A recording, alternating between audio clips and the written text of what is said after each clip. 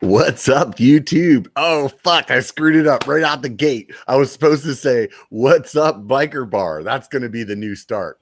So here we are after 2 weeks of hiatus. Check out this lighting. For those of you guys that are listening at home, I was inspired by the Lone Ranger last time we were on. So I have like the Darth Vader spotlight going on in the face right now. So we'll have to see how you guys like this, or maybe next show pump up the volume again and let you guys see all that beautiful background of empty soldiers sitting behind me. So just to get things started, it's been 2 weeks. Appreciate you guys understanding. I had to do some travel for work and also had to go, or not had to, but went to Sedona for the mountain bike festival, which was awesome. I'm sure we'll talk about that today. On today's episode, I have Outdoor Gold. And if you guys may know him by his name, RC. Before we get to that, I want to say a few things. First of all, thank you, everybody that is part of the Super Chat Mafia that comes up on here, throws up some cash to help out the channel. Dude, it really, really makes a difference. Honestly, if it wasn't for you guys, this shit wouldn't be happening. I know it's fucking draining listening to YouTubers be like, subscribe and support and hit the fucking like button. Oh, join my Patreon, join my Patreon, join my fucking Patreon. I get the shits hearing it. Believe me, I fucking hate saying it, but the God honest truth of it is, if it wasn't for you guys doing those things, this thing doesn't stay alive. Just while I was in Sedona, my gimbal took a complete shit, which you'll probably see once I'm editing that video. And if it's not for people being on Patreon or throwing up the super chats or just watching the videos and hitting the thumbs up and the subscribe button, like those things don't happen.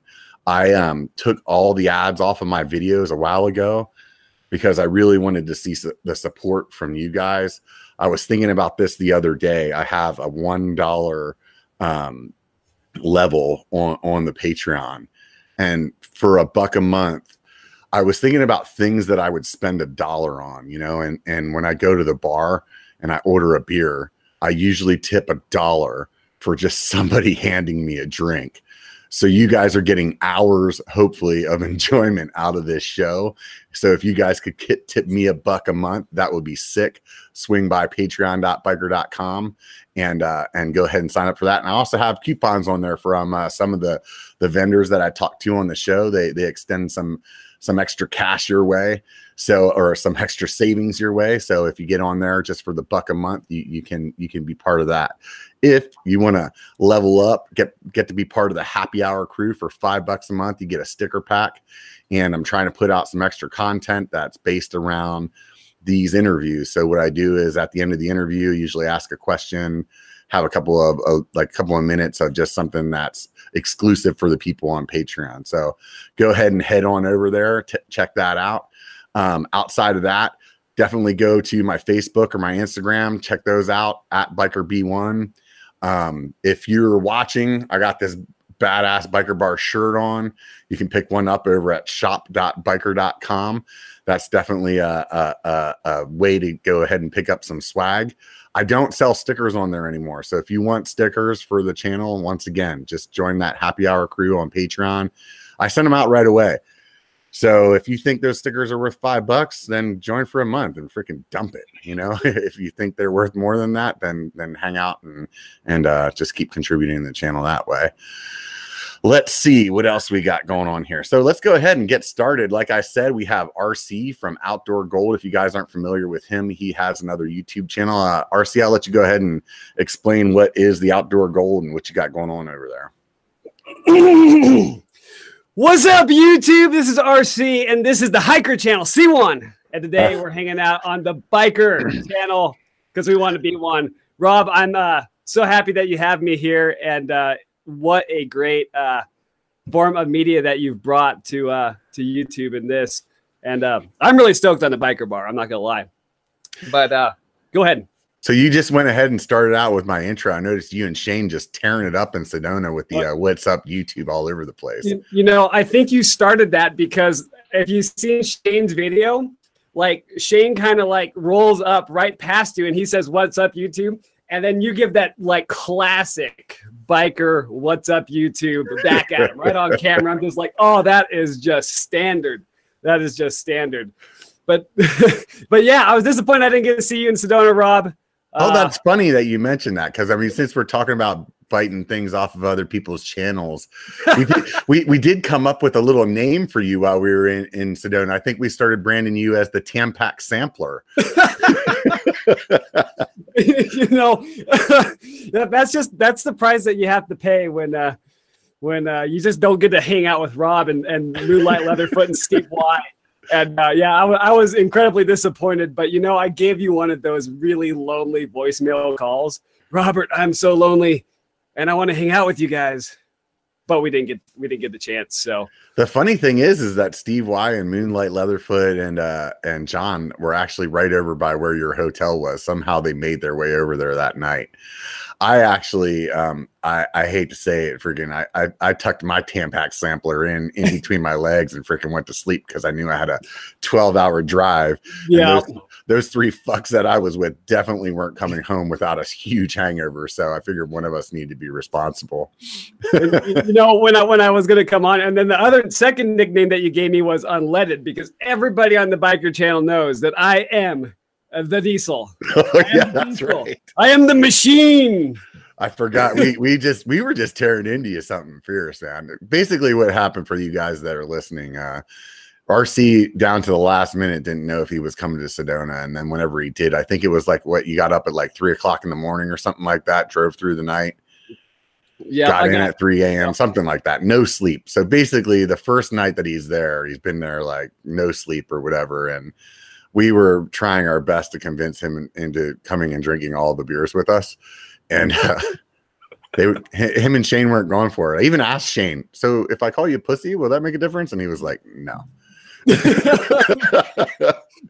I was gonna sit there, and if I did in fact meet you guys, this is what my look would be like.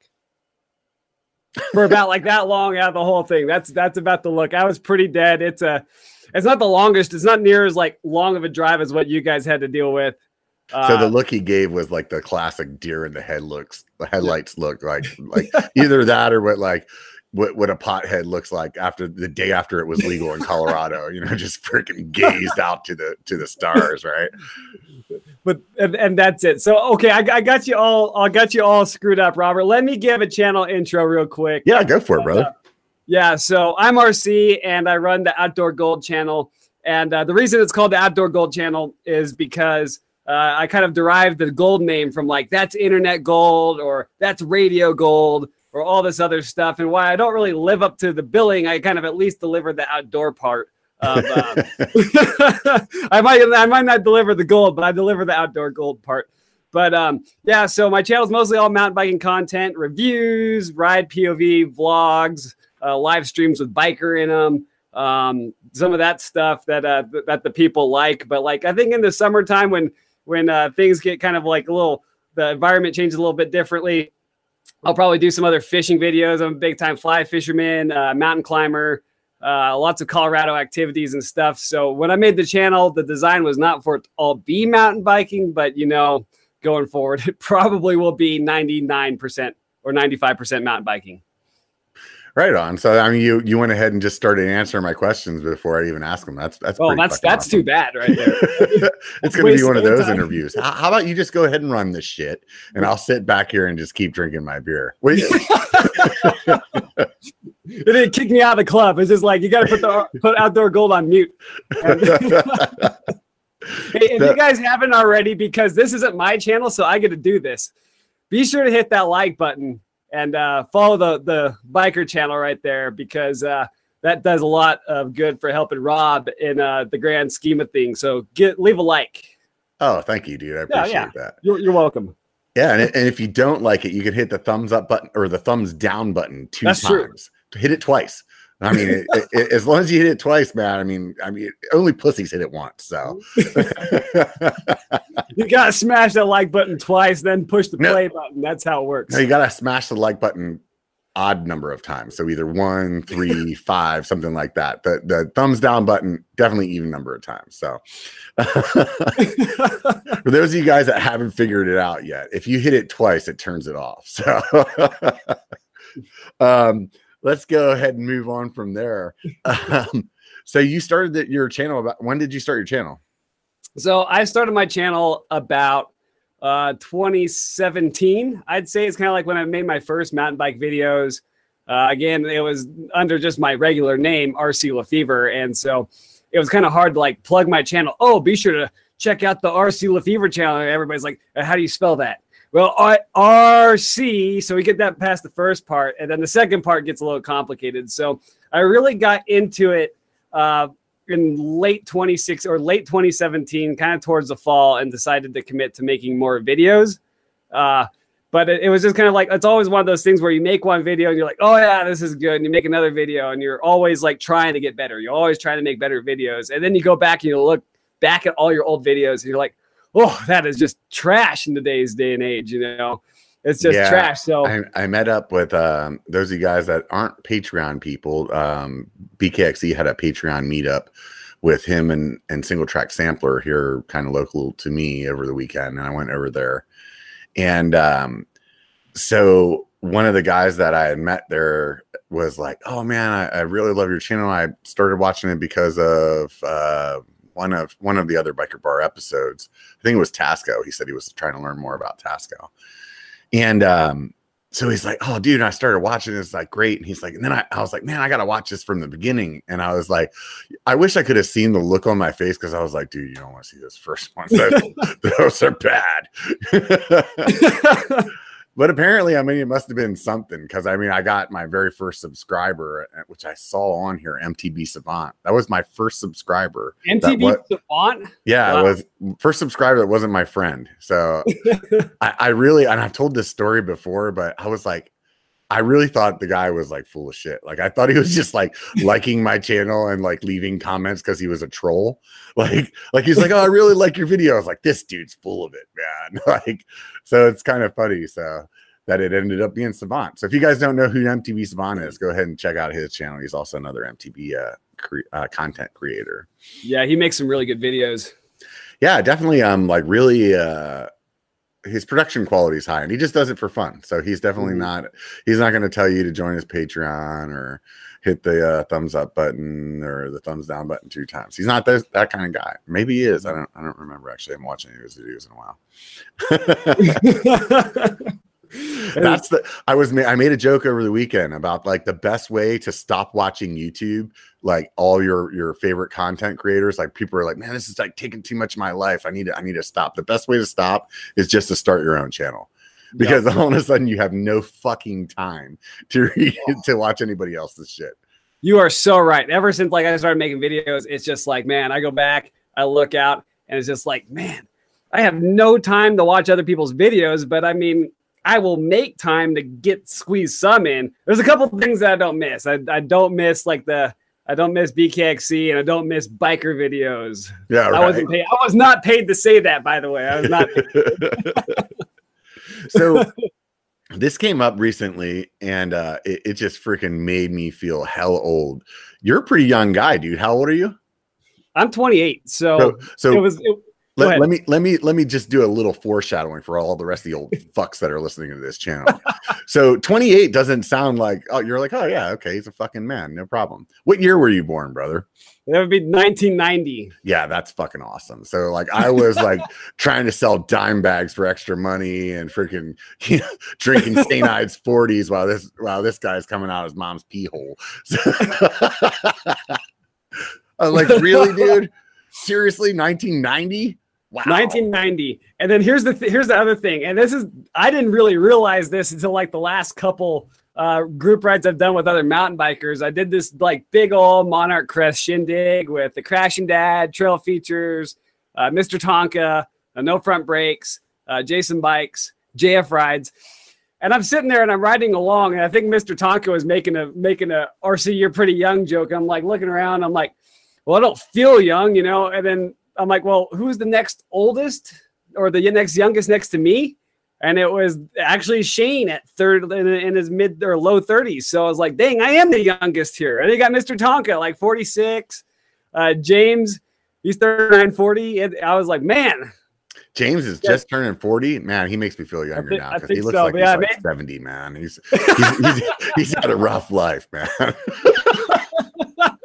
I hope James is listening because I just love fucking with that guy, dude. Oh, James is good to mess with, and he messes with you back. He's got that guy. You should have seen him when he came down here for biker camp last year. When he was leaving after 3 days of hanging out with me and my derelict friends, like his plane got his flight got delayed by a few hours. I was like, dude, you can stay at the house. He's like, no, I'm going to the airport. I'll be fine over there. I'm out. I had to give him crap about it. He said that he said that he had a legitimate reason. Yeah, he gave me the full reason. I just can't remember it. I'll just take I'll accept yours as. It doesn't matter what his reason was. I'm gonna just call bullshit. JF rides, right? Good stuff right there. Yeah, another MTV content creator. If you guys aren't familiar with him, check him out as well. JF rides. He's out of Denver, right? Yep, and he's out of Denver. And JF rides is actually the catalyst that I used to actually meet the biker. Yeah, it's kind of funny that, here we are almost a year from when we met each other. I'll go ahead and let you go ahead and tell that story. And, like most of that story could be found on your channel and on the Brewer Trail video, which is quite remarkable. It's still one of my favorite videos of this day of yours. But long story short is, myself, Wait James, a minute. So it's your favorite video of mine because you're that's one of my favorite videos. I don't know, Legend of Moonlight Leatherfoot's probably my favorite. That is a good one. That is a good one. Now they don't come close to the live streams because there's some epic live streams mixed in. Fortunately, the epic ones have been deleted. They're etched into my mind now. You can't delete that stuff.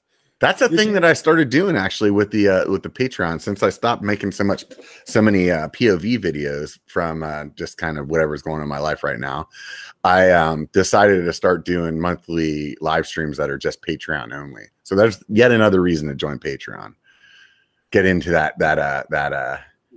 those epic live streams. I planned on not deleting them, but I think the very first one that I was recording, was that the one? No, that wasn't the one where my daughter gave her phone number. That wasn't a very wise decision. That was like some stellar parenting on my part. I was like, yeah, let's do this. So anyways, let's get back to talking about you. This is supposed to be about you. All right. Okay.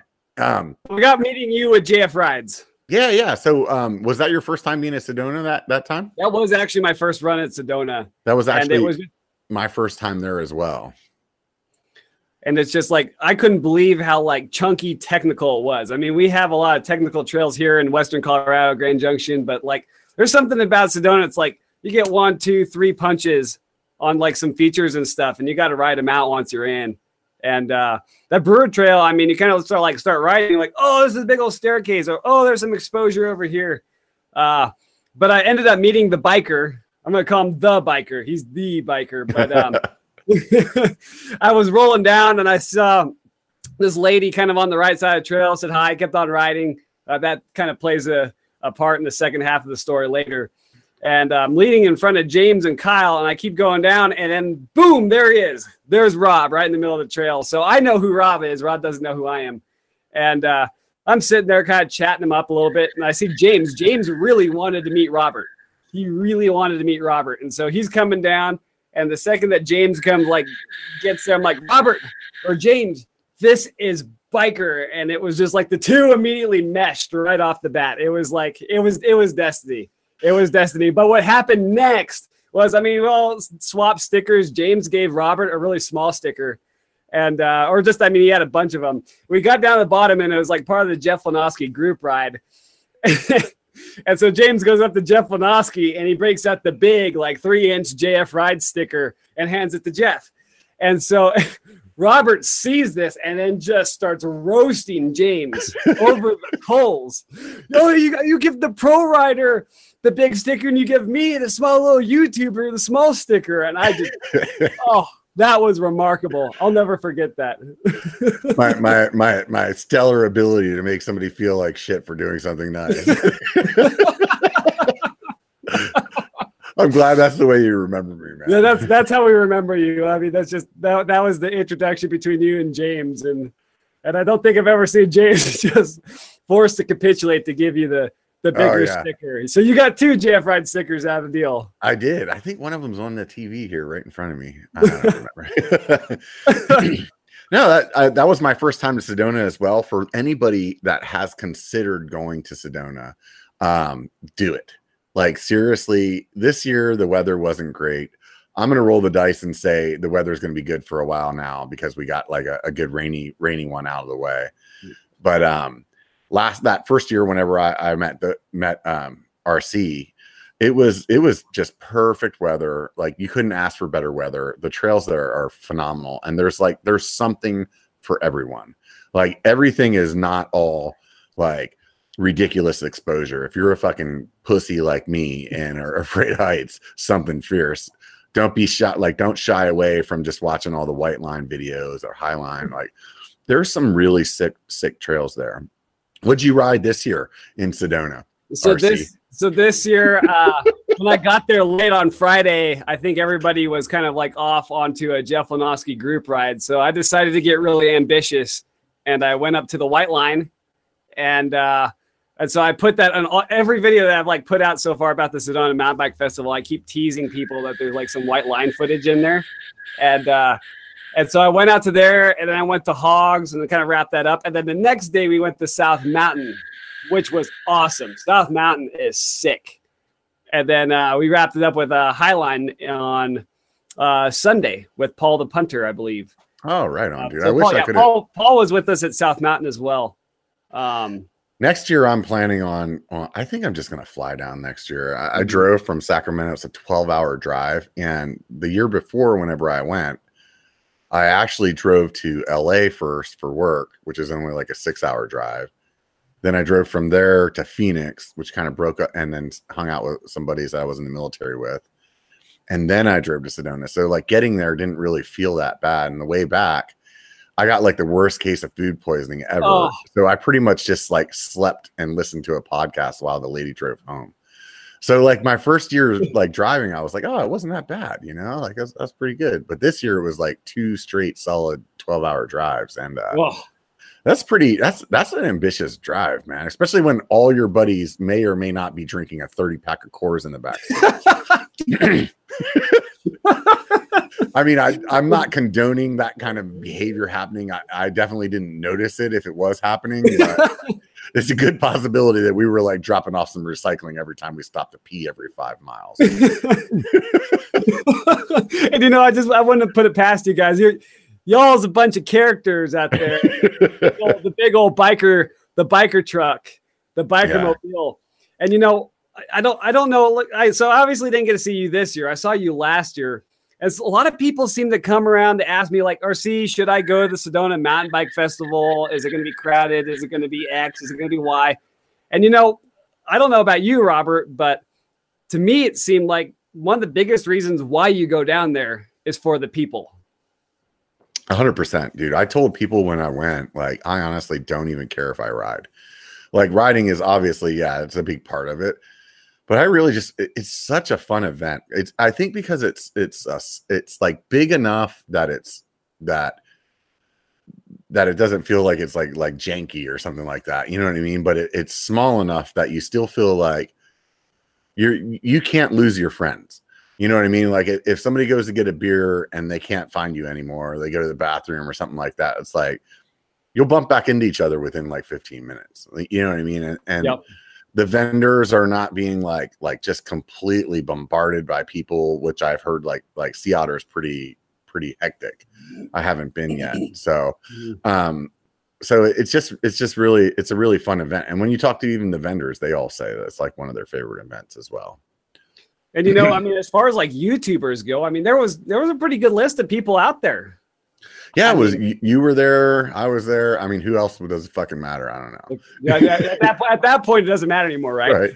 The Crashing Dad, he was out there. He got the famous What's Up YouTube. Trail Features was there. Paul Punter. I didn't see Paul while I was there. Dusty Betty, Hardtail Party was there. We saw Mo Awesome and Hannah. That was fun. I like live stream bombed them on their they were doing a live stream at a Starbucks parking lot, and we rolled up. apparently all of us big fuckers can't fit in their van, so we just said hello and skipped out. But no, it was fun. War Within was there. Yeah, there was War Within. Yep. Wasn't it AC Trails, AZ Trails, or something AZ like Dirt Life? Yeah. So this is, and Seth's Bike Hacks was there too. Oh yeah, that's right. I did see that guy. Yeah, it's kind of hard to remember, like when YouTubers get like massive out there. You know, you're like, oh yeah, that's right. Seth's Bike Hacks was there. I kind of had a funny story between Arizona Dirt Life and Seth. Oh, let's hear it. So I got a good Seth story too. So let's hear yours first. I got two like memorable stories from the Sedona Mountain Bike Festival. Right. And the first one is kind of like go ahead. Sorry. Somebody just said Jeff Lanowski was there. Hans Ray. Oh, Jeff Lanowski is pretty cool. I met him before. Yeah. Super cool dude. So I'm sorry. I'm fucking up your story, dude. Me and my ADD. It's okay. I mean, this we got time, but all right. So I got to ride with Arizona Dirt Life on the National Trail in South Mountain on that Saturday, and it just rained cats and dogs in Sedona. And South Mountain was really high on my priority, so I wanted to get out there. I wanted to meet Henry with War Within. He's got a really cool channel. You can check that out too. But was that your first time to South Mountain? First time. Okay, I'd actually grown up in Wickenburg, Arizona, back in the 90s. And it was just kind of like, I mean, mountain biking was always kind of like in the air, but like not in Wickenburg. But everybody knew that there was mountain biking in Phoenix. But long story short is Ken went in front of Shane, so the crashing dad, and we're just shredding South Mountain, and Ken just eats it. I mean, he had a big old whip on the upper waterfall. So he goes down there. I think he went down one more other spot. So I was giving Ken crap. Ken's a cool guy. Be sure to check out Arizona Dirt Life. But the next day he sends me a message. He was like, I'm hanging out at the Diamondback tent. And so I go to the Diamondback tent. Of course, Seth's Bike Hacks is there, and Eric Porter and company, and they're going to go out for a group ride. So I'd met Seth before in Fruta. And so I was like, oh, I'm Outdoor Gold, whatever. I actually very rarely tell anybody I'm Outdoor Gold, but I'm RC, yada, yada, yada. And if you're following behind this guy pointing at Ken, you got to watch out. He crashes all the time. So they go off for their group ride, you know, and I come back and Seth's just looking at me. It's like, you know, that guy that you told me that crashes all the time? Well, he crashed right in front of me again. And he's just like, he couldn't believe it. I'm like, I'm a very good prognosticator. It's just total. I mean, it's just the terrain out there is violent. You got to keep your head up. You got to know what's going on. You got to kind of pre-plan and not let the carriage get in front of the horse. And it's just good times when somebody goes down and we all laugh about it and they get up and they're not hurt. So yeah, definitely. Yep. Definitely. That is a key factor to having a good time. No injuries. I agree with you though. I mean, the way that the terrain is there, like I remember telling myself, look up. And I do that. I do that. I don't know if you guys do that when you're riding. Like sometimes there's certain things that you say out loud to yourself. And for me, that's one of those things that I tell myself when I realize that I'm not doing it. When I'm like focusing too much on the tech right in front of me, I'll always say it out loud. Like, look up, Rob, you know, because it's one of those things where if you're not paying attention to what's coming and just paying attention to what's in front of you, it's a recipe for disaster. And it really is. And falling on the rocks are pretty hard when you fall on the ground there, you know. It's a lot of rock. It's a lot of slick rock. Right. And so you got to keep your head on your shoulders. So those of you guys that follow my Instagram or my Facebook, you've seen this picture already. And if you haven't, go check it out at BikerB1. So I took a picture with Seth and it makes me look like a fucking ogre. like you would think that it was taken from an angle that makes me look taller, but I think I was actually standing farther away from the camera than he was, and it's just ridiculous. Like I made a joke about it at the time that I said it, and then like in my typical fashion, like I always question, like, was that not funny after the fact? You know, I was like, was that actually a pretty dick move? Like you were making fun of how short he was. And I was like, and I just like, I didn't realize that he was that short until I saw the picture myself. I was like, holy shit, I'm like towering over him. It's ridiculous. I don't know. So that was my Seth bike hack story. I did have another one to tell too. Somebody mentioned that Richie Rude was there. He was hanging out. I got a Richie Rude story. But he was hanging out with the guys from Cushcore. I did a biker bar with them as well. If you guys haven't listened to it, check it out. It's pretty interesting about their product. So I'm talking to Richie Rude, and he's kind of a quiet guy. He's not like he's definitely not like me, where he's like boisterous and has lots of things to say. And I was talking to him about being on the biker bar, and then I had made some comment about him being a racer and whatever. And he's like, yeah, he's all modest and stuff. Well, you're pretty fast, huh? And he's like, yeah, I guess so. I was like, well, so you want to race, dude? So I challenged him to racing, and he just laughed at me. And I was like, dude, come on, man. Seriously. I mean, I got fucking gravity on my side, brother. It was funny too. Crashing Dad saying right now he had no idea who Richie Rude was. And same thing with Moonlight Leatherfoot. We walked away, and he's like, who was that dude? I was like, oh, like the best fucking mountain biker in the world right now. And I'm just telling him that he's a chump. I'm going to beat him. And, so hopefully he comes onto the biker bar, and then we can have some conversation to redeem himself. So he can redeem himself. Right. So my best story of all of Sedona is my Richie Rude story. Oh, let's hear it. Okay, so Friday I go to White Lion, I ride hogs, and then later on I meet up with Shane in Oak Creek Village. And so Shane's like, hey, you want to get some Thai food? I'm like, I love Thai food. I'm like, curry's my jam, So we walk into the restaurant, we go in the door. There's one table left, and it's like right at the door, and it's two chairs sitting side by side. So Shane looks at me, he's like, you good? I'm like, I'm starving, I don't care. We'll sit right next to each other. It doesn't matter. So we sit down, and literally the next table to us is the Cushcore guys.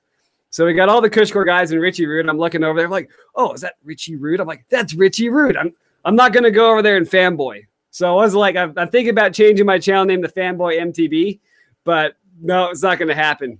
So I'm looking there. I'm like, I bet people just been messing with this guy all day. Pictures, X, Y, Z. And it's just like, you know what? I'm just going to leave him alone, let him finish his meal.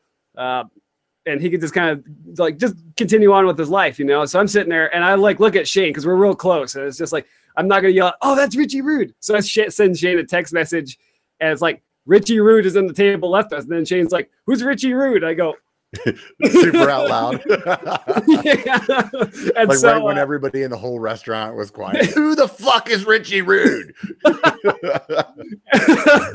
So I'm sitting there like, Shane, I'm going to leave him alone. I'm not going to fanboy. And so then this guy comes from like the back of the bar. He comes in, and he's like a subscriber of mine or Shane's or whatever. Cool guy. I don't remember what his name was, but he looks right at Shane. He goes, are you the crashing dad? Like just screaming, are you the crashing dad? Shane's like, yeah, I'm the crashing dad. He looks at me, are you outdoor guy?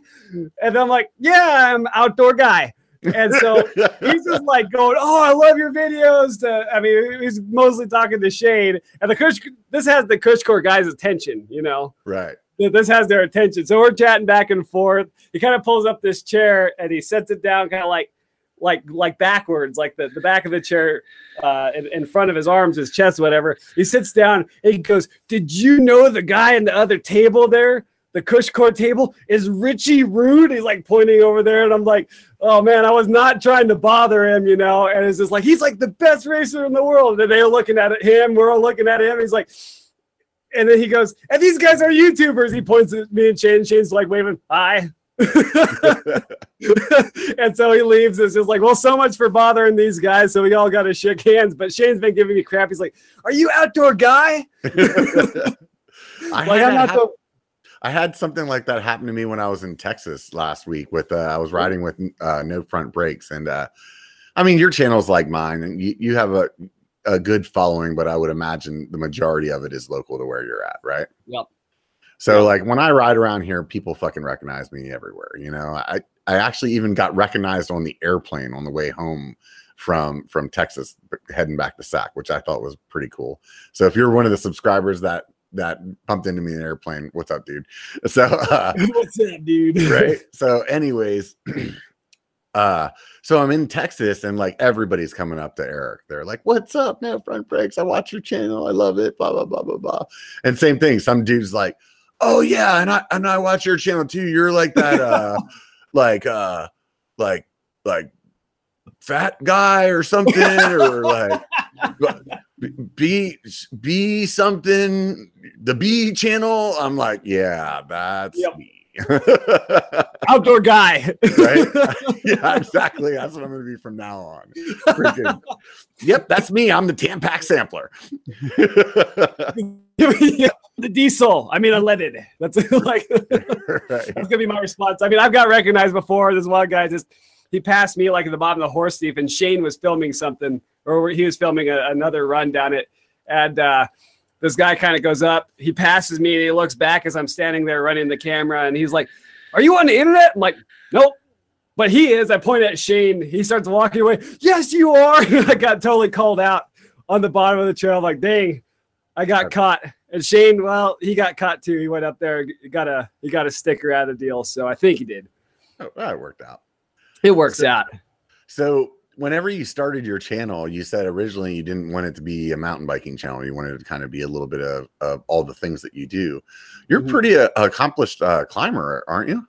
Yeah. So, I mean, back when I was in college and a little bit out of college, I would do a lot of 14,000 foot peak mountain climbing. We have 58, I'll call it 14ers in Colorado, and I set out to climb them all, and I got them. And I've had a lot of good experiences at that, some real close calls. Anytime you start running around the mountains, you get some really close calls, but it's just really fun to get out there in the hills and do some climbing, and then get on the top of the peak and be able to check around and see all the different stuff out there. So yeah, I've climbed a lot of mountains. We're talking about like waking up at like midnight and then getting out there, getting to the trailhead at like 4 a.m, 3, whatever, start hiking, get done, get back home at around 8 or something like that. So it was like some real marathons. So why do you like get up that early to climb? Like, what's the reasoning? Is it like the heat, or like? It's mostly like in Colorado, we have what's called, I mean, it's a monsoon season, so to speak, and we get a lot of afternoon thunderstorms. And you do not want to be up like above like the tree line. Our tree line's like around 12,000 feet or a little under that. You don't want to be caught up there during a thunderstorm because there is no shelter. There's nowhere to hide. It just will rain cats and dogs. Rocks will start to fall. The bolts will just be hitting rocks. So it gets really sketchy. And I've been caught in a couple of those. And it's just like, man, you're really shitting your pants when you're caught at alpine thunderstorm. Like the hair stands like on your arms. The rocks make buzzing noises, and you're just like, this is really sketchy. How do you get into something like that, dude? I remember that I was in firefighting for quite a while. So like wildfires, like not indoor structural fires, but outside wildfires. And I was using it as like a really good means to stay in really, really good shape. Cause I mean, you do a lot of hiking and firefighting. And I was using that for like high altitude training. And I went out and I set a goal. I was like, you know what? I want to climb all the 14ers, and I'm going to get out there and do that. And so that's kind of how I got into it. And it was something that I really, really like to do, but I don't think that I like it as much as I like mountain biking anymore. So how did the mountain biking come about?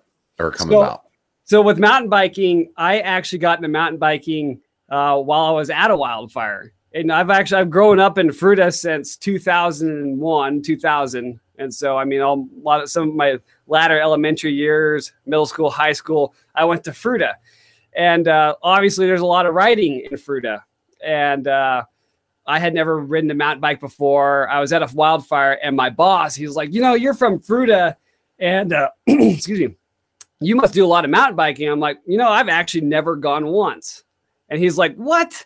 That's like being from Aspen and never skiing, you know. That's like being at Lake Tahoe, never skiing. It's like our equivalent of that. And so, totally. I literally went and I bought like a mountain bike. Like the second I got off the fire, I had a day off. I went and bought a mountain bike, and then I got into it. But I really, really got into it as like, I think like some technology got better. I'd say about like 2014 or so. And that's when I was like, you know what? It's just like, I can just throw the bike in the back of my truck. I could just go out to these trails. They're freaking awesome. People from over the world come here to ride them. We're 90 minutes away from Moab. And yeah, I really got into it because it's just such a good local sport. It's fun. I also do a lot of skiing too. And the parallels between skiing and mountain biking, in my opinion, are pretty closely related. It's just the concepts are close to the same. Yeah, I went through a period of my life where I was really big into skiing as well. And I think I agree with you. I think for me, the parallel is like that. I like it when you're so focused on something that there's nothing else in the world.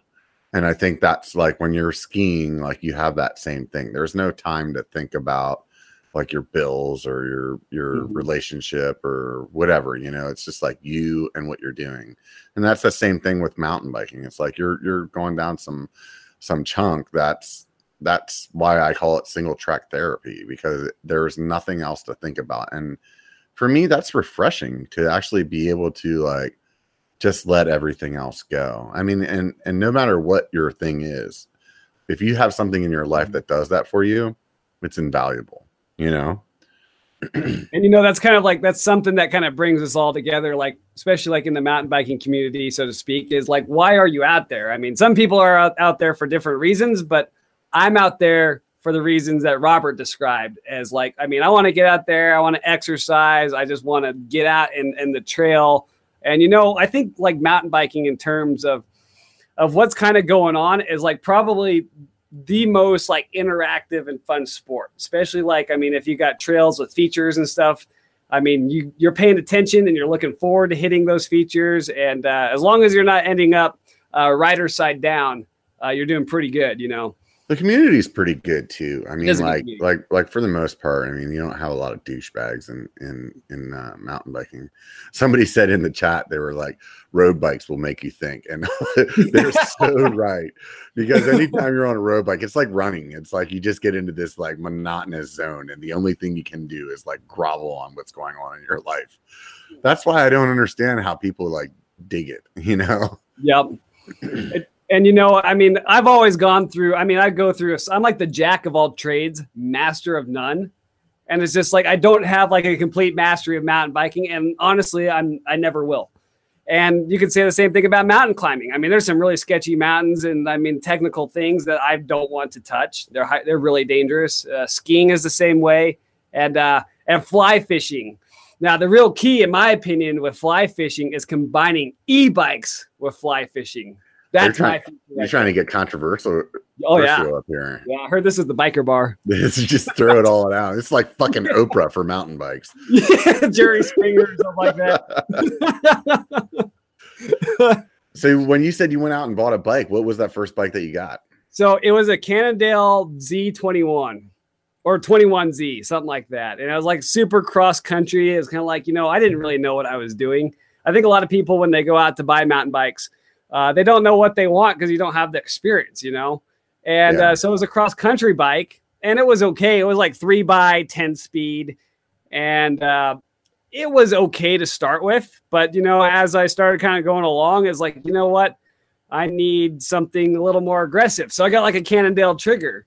And it just kind of kept progressing from there. You learn so just by riding, and then after you keep breaking stuff, you keep learning more about the sport, and you keep learning more about your bikes and then what you want. And like the other things, like through axle just came out instead of quick release skewers. That was huge, and kind of more advanced suspension designs had been coming out as well. So yeah, it's really tough whenever you first start riding to actually know what it is that's like. Yep.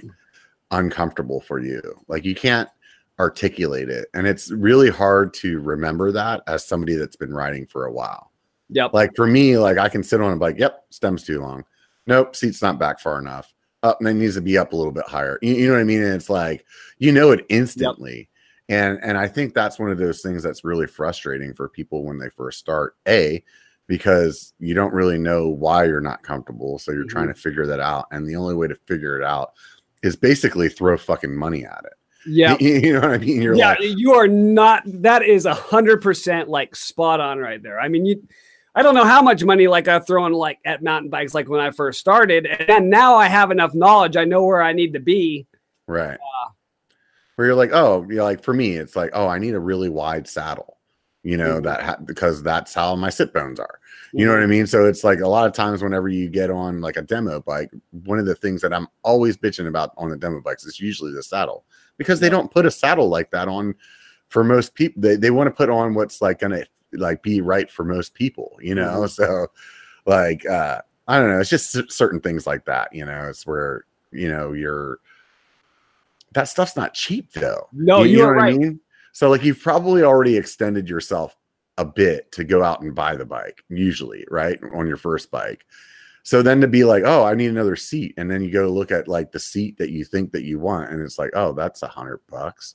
Like, Jesus, you know, like that's a lot of money. And then here's like the one that really bit me in the ass was dropper posts. Oh, yeah. Like the first dropper posts that came out were all 125 millimeters.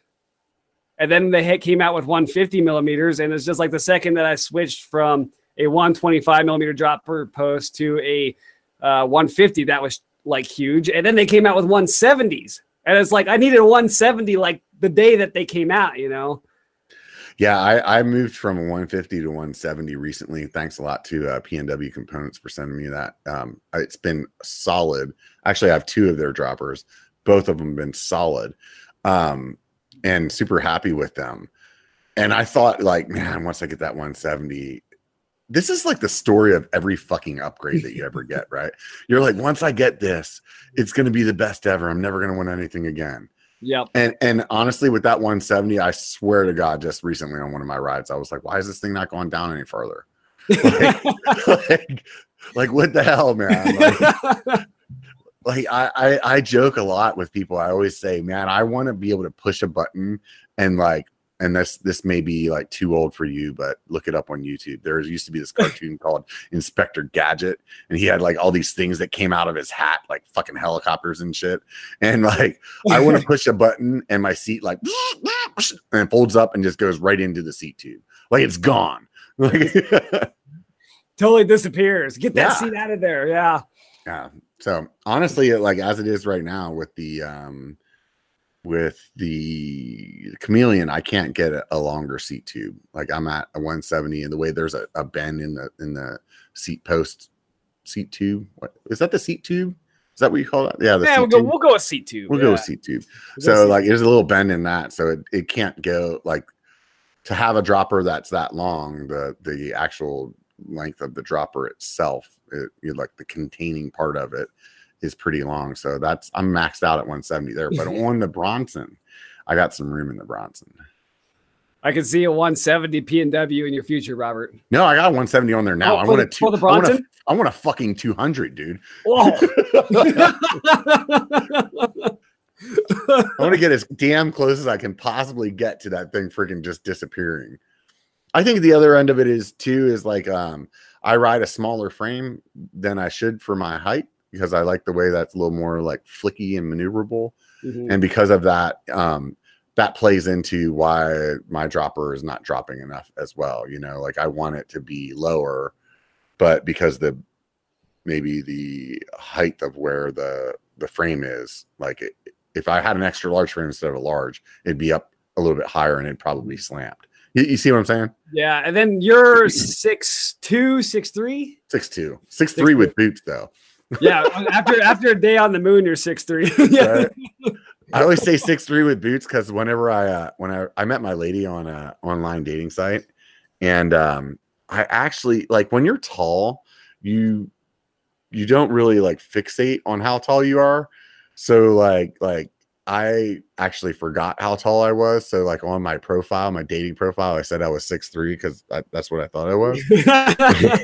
And so like whenever she like because my lady's tall too, you've met the biker lady, and she's like, according to her, 5'11" and a half. So like, apparently when you're tall and a basketball player, then every inch counts or whatever. But so I always joked with her then whenever she like busted me out, she's like, "You're not 6'3".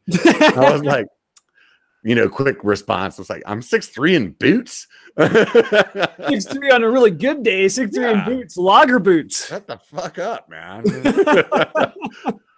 Like it's like lying about being 21 when you're 40. It doesn't fucking matter, man. You know, like just like, oh, I'm all pissed off. You're 6'2". I thought you were 6'3". You know, right? I knew she was like, that's it. I was actually only into 6'3" guys. You're done. So. Yeah. So cut ties right there. Yeah, she was trying to get rid of me on the Brewer Trail. That was actually what happened there when you bumped into me in Sedona. She's like, if I push this fucker off, I think he already put me on the life insurance. So like trying to get to the stand really close to the cliff of death on the Brewer Trail. Oh man, dude, somebody had a great idea for that trail. That the guy that I was with, John, he was saying that we should have went out and put the drone up and had me crawling across that section. My God. Oh, it would have been awesome. But with the weather, and then B, you were telling me like the drones there are like pretty much a no-go in Sedona because of the airport. So when I was there originally, the first time last year, I figured out like that. I mean, there wasn't like a really good drone culture. I mean, it looked like they had no drone signs like up on the trailheads or whatever. I did more research. And as a commercial drone pilot, I went back and I looked, and all that territory in Sedona, even within the 5 miles of the airport, is all in Class Golf airspace. So what does that mean? Well, it means it's uncontrolled by a tower airspace. So I can fly there, and so I did get some drone shots. Really? You fucking set me up, you asshole! I'm sorry. I learned about this on. I learned about this that Friday before I left. Oh wow! Thanks for reaching out and letting me know, dickhead. Yeah, I didn't know you had any drones, any drones in your future. But I'm just sitting over here like I got biker on this one. Right? You're like, I'm going to tell all the YouTubers you're not allowed to fly drones there, so I'm the only one with drone shots. Great. Yep. That's awesome. And then yep, exactly. So I walked away with some drone shots. I like on one of my most recent videos are like, well, aren't you not allowed to fly there? It's like, well, I can fly there because I'm a commercial drone pilot and there's no air traffic control tower, but there is a ton of air traffic there. So you're not allowed to fly your drone. If you're, I mean, it's so close to the airport, like on the Brewer Trail, if you were to fly your drone, you can't like impede any aircraft. Yeah, I mean, I would have just put it out about 20 feet away from you fucking crying on the side of the trail. So that's the goal for next year. Next year, you're gonna go out there, Redemption 2020 on the freaking Trail. I'm just gonna go fucking chuck the Bronson right over the fucking cliff, and then just sit there and cry, and then let everybody know on YouTube this is the end of the channel. This is it. But the or it'll be like a pitch for Patreon. Look, I need a new bike, guys. Join my Patreon.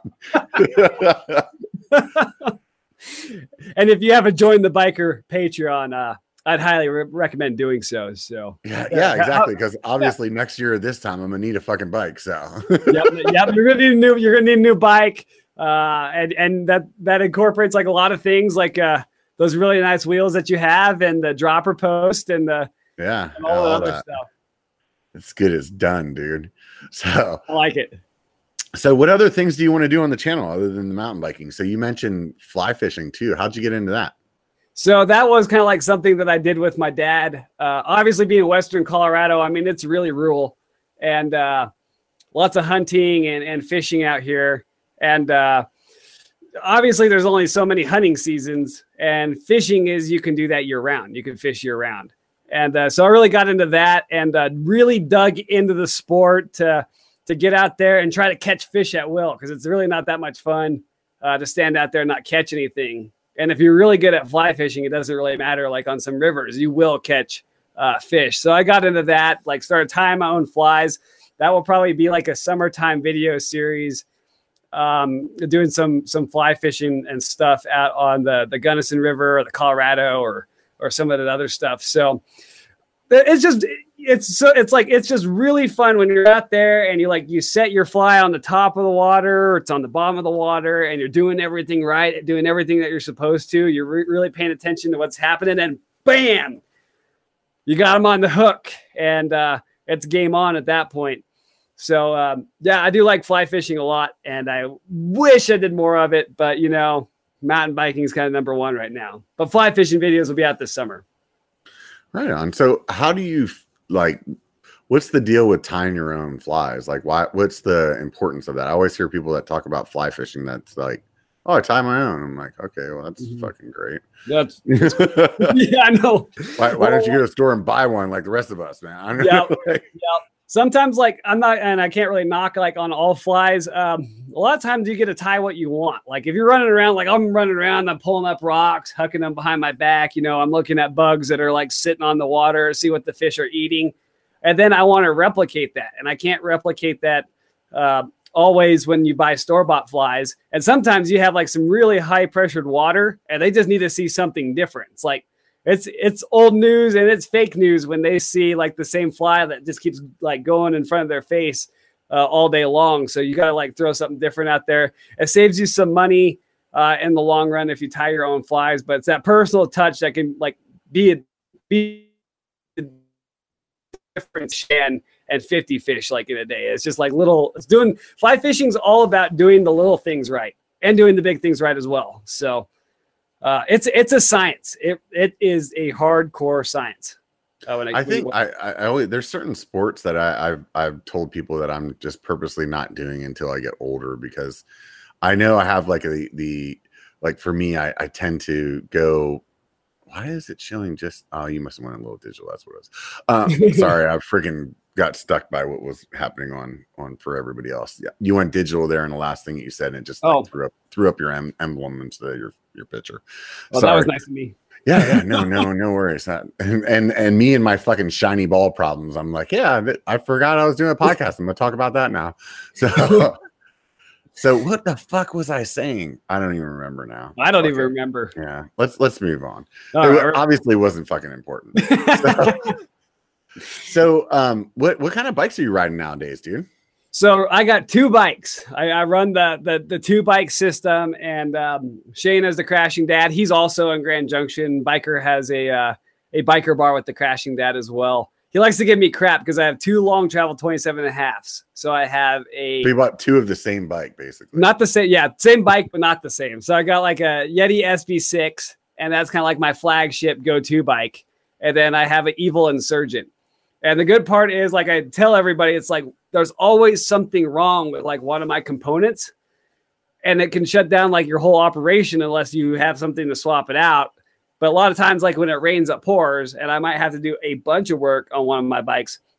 Whereas like if I have a separate bike, I just get on that, have that thing ready to go and go ride while the other one gets worked on by me or a bike shop or whatever. So the Evil Insurgent and the Yeti SB6 are my two main steeds in the stable. They have that saying about like N+1 in the biking community. So it's basically like you always need one more bike. And I'll tell you, I didn't have two bikes previously, but I sort of did. Because the lady's tall, her bike fit me as well. So that was like my go-to, like, because exactly what you said happens. Like you break something that maybe you don't have in your time or in your skill set to fix. So you need to take it to the shop. And that stuff just takes time sometimes, you know. It's like you drop it off. Like I wish they had like a more efficient way of going about it.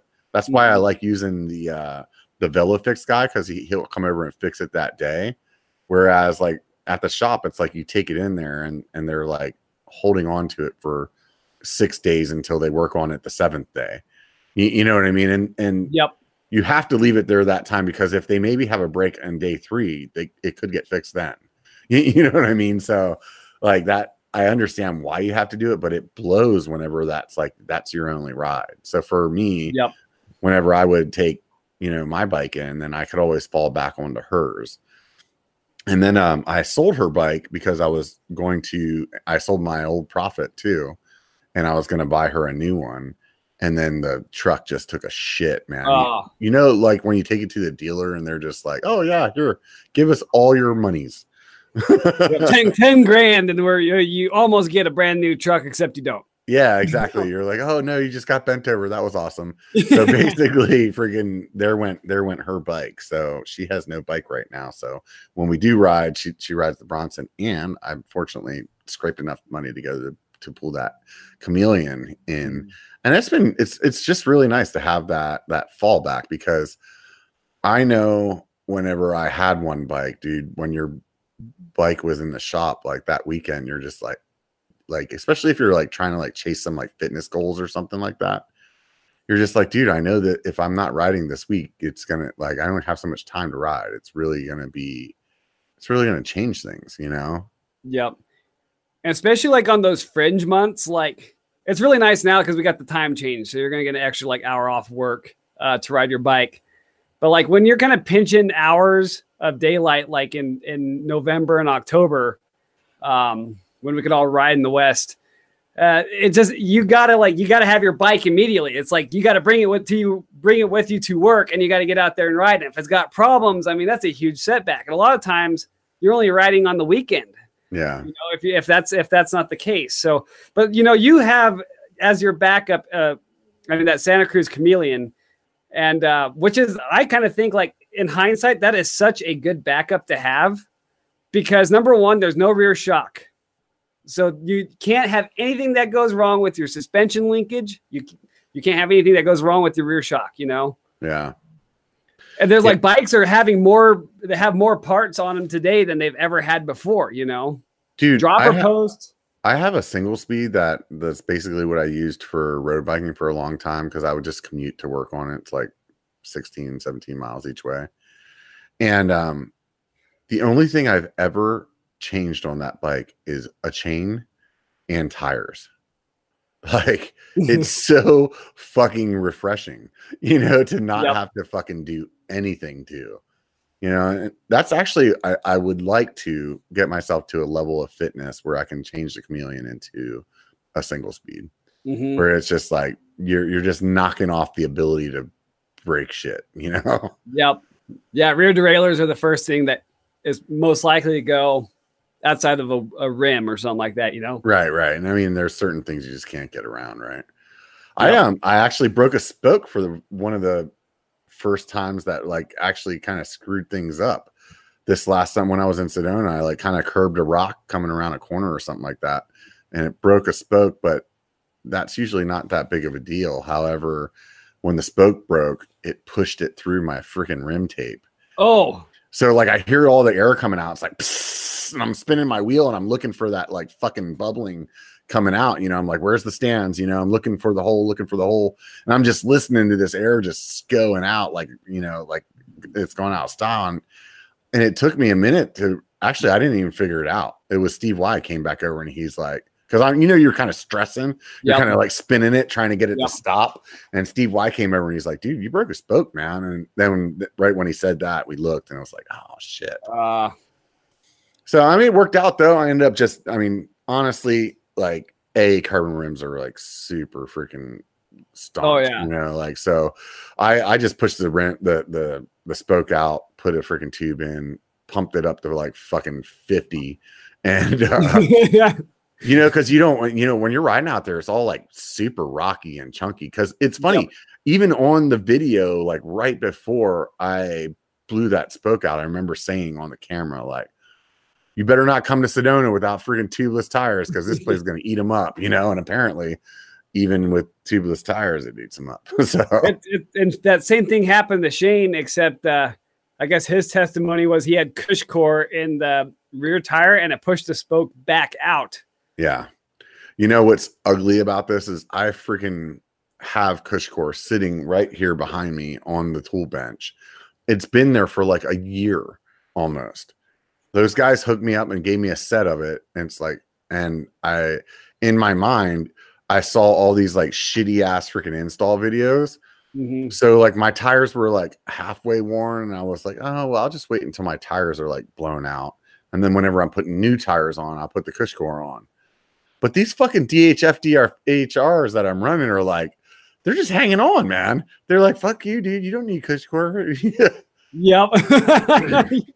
So maybe I wouldn't have had that problem if I wasn't fucking lazy. You were just shredding so hard. That's what it was. Huh? You were shredding so hard. Something like that. Freaking, but yeah. We're going to just leave it at that. I definitely wasn't shredding so hard, but you know, you guys have seen my video. Maybe I should start speeding that shit up, make it look like I'm a fucking baller. You guys would be like, no, dude, that guy did not just beat Richie Rude down the hill. Oh, the title of that video would be just unreal. Yeah, right. It's a race between you and him and a couple beers, you know. That's that's the only way I could win that race is freaking let's see who can get really fucking hammered and still ride a bike. I might have a crying chance at that. Like I might be able to like get him to a point where his fucking skill set is below mine. But otherwise I'm screwed. That's good. That's good. So between the two bikes, you said you had a Yeti and an Evil. Those are both really pretty bikes, and you said they're both pretty much the same travel. Which one do you like better? Oh man, I'm kind of been forcing myself to ride my Evil a little bit as I work through some dropper post issues on my Yeti. But I'm gonna go with the Yeti. Oh, my phone is going off.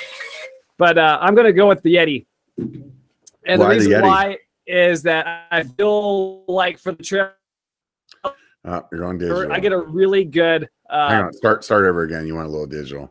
Okay. So why the Yeti? Okay, so the Yeti is because of the trails that I ride. They're pretty gnarly, but they involve a lot of pedaling, and so I need to have a pedaling platform that gives me like really good efficiency, especially when the shock is fully open. And Yeti, I feel like, kind of sits in a class of its own with how well they pedal.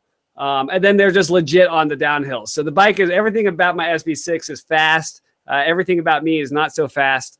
But overall, I lean on my Yeti over my Evil. Now, Evil, on the other hand, I do think is a really, really good bike. And so I think like, especially like we have a lot of park in Colorado. And during the summertime, I'll do a lot of climbing, like on regular trails and loops I'll do on a regular circuit. But like when it comes to park season, I just kind of like leave that bike alone, you know, because it's going to get trashed with dirt and mud because all you're doing is downhill. So my Evil is kind of like my favorite downhill bike at the park. So in terms of like an enduro bike and using it for that area right there.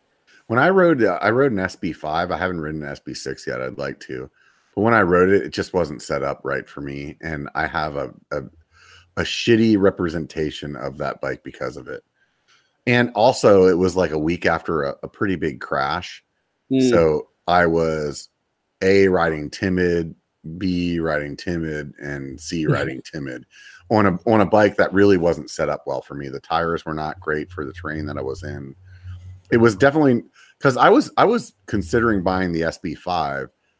And when I ended up buying the Bronson, I got the Bronson because it just was a smoking deal that I ended up getting on it. And it wasn't built anything like what I would have built it out like. You know what I mean? Yep. So it just was like, I need to give that bike a fair shake, you know? And I think they have it at the local shop up here, Victory Velo in Auburn. I should go up there and rent it. I want to ride that Pivot too. Yes. The Chameleon's finally been the first bike that made me feel like, hey, this 29er thing isn't a bad idea. How do you feel? I mean, you're a 27.5 guy too. What's your reason? And then like the reason I have on that is number one, I will say this: 29ers, in my opinion, are better right now than they've ever been before. And yeah, 100%. Yeah, there's no doubt about that. The geometry is so much better. It seems like everybody that is coming out with a new 29er has them really dialed. But as far as like, I mean, I started out on a 26-inch bike. I've had two 29ers in my past. And I think the biggest issue I've had with 29ers was I feel like they take more effort to push the cranks. You know what I'm saying? So like since it's a bigger wheel, it has more torque required to push the crank. And I like to run a bigger front chainring on the front of my bike. I'm not in that shape. What do you run? I run anywhere between a 34 and a 36. Yeah. I've ran up to a 38 on mine too. And it's just like, I mean, on 29ers, that just drained. I mean, it's exhausting on a 29er. Granted, you could roll over more. That's one of the reasons that I fucking climb like shit, you know, and aside from the fact that I have the body of a sumo wrestler, but like it's because I love the idea of the one by, but for me in the downhill section, I like having that really big front chainring so that it's like two cranks to get me to the speed that I want to be at instead of like pedal. You know, and people are like, oh yeah, you're not spinning out. I'm like, yeah, I know I'm not spinning out. Yes, a 32 is working fine, but it doesn't work in the efficiency that I want it to. And that's why I ended up running this big chain ring. And whenever it comes to climbing, that's you don't have the same climber. You know what I mean? So, and for me, I also don't have the personality that gives a fuck about getting off. So I'm like, oh, this is a good reason to get off my bike. Sweet. And that's kind of it. I mean, me and Josh with Daily Mountain Bike Rider, we'll debate about it because he loves 29ers. And but like I said, it's a good time right now to be a 29er fan, and a lot of them have gone mainstream, and there's a lot of benefits to running a 29er. But for me, it's just like I like the agility a little more of a 27.5-inch bike.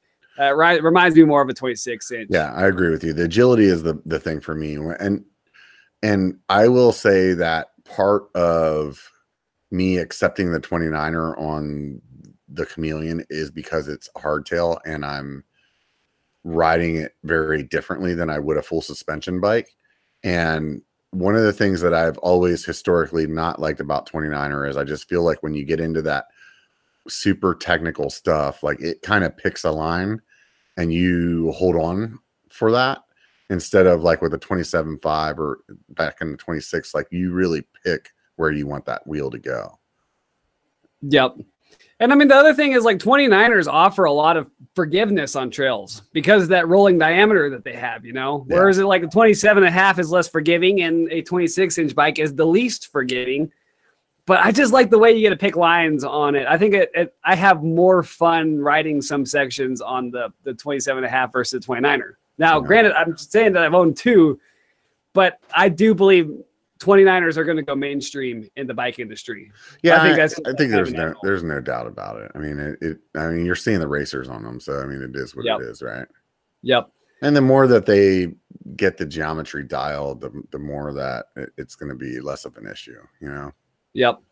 Oh, definitely. Plus with carbon wheels, like and the boost technology to make those wheels less flexy and stuff like that, those are all things that played into why 29ers weren't the greatest at the beginning. And and like the geometry was all kind of goofy on them too. That's like a couple of them that I had in the past, it just felt like they sat too high. It felt kind of awkward. Yeah.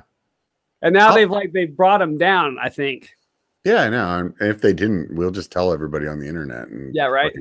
It's real if it happened on the internet, right? Oh, definitely. That's not even. But if it's on the internet, it's totally real. If it's on YouTube, it's definitely real. People want to view real. Yeah. On YouTube. I did that as a joke once to somebody because I know how to web design and I have obviously like my own websites and whatnot. There was like an argument that I was having with somebody, so I like made a web page that said what I wanted, and then sent them the link. I mean, obviously it was my website. It was just really funny though. It was like, look, it's on the internet, dude. I told you I'm right.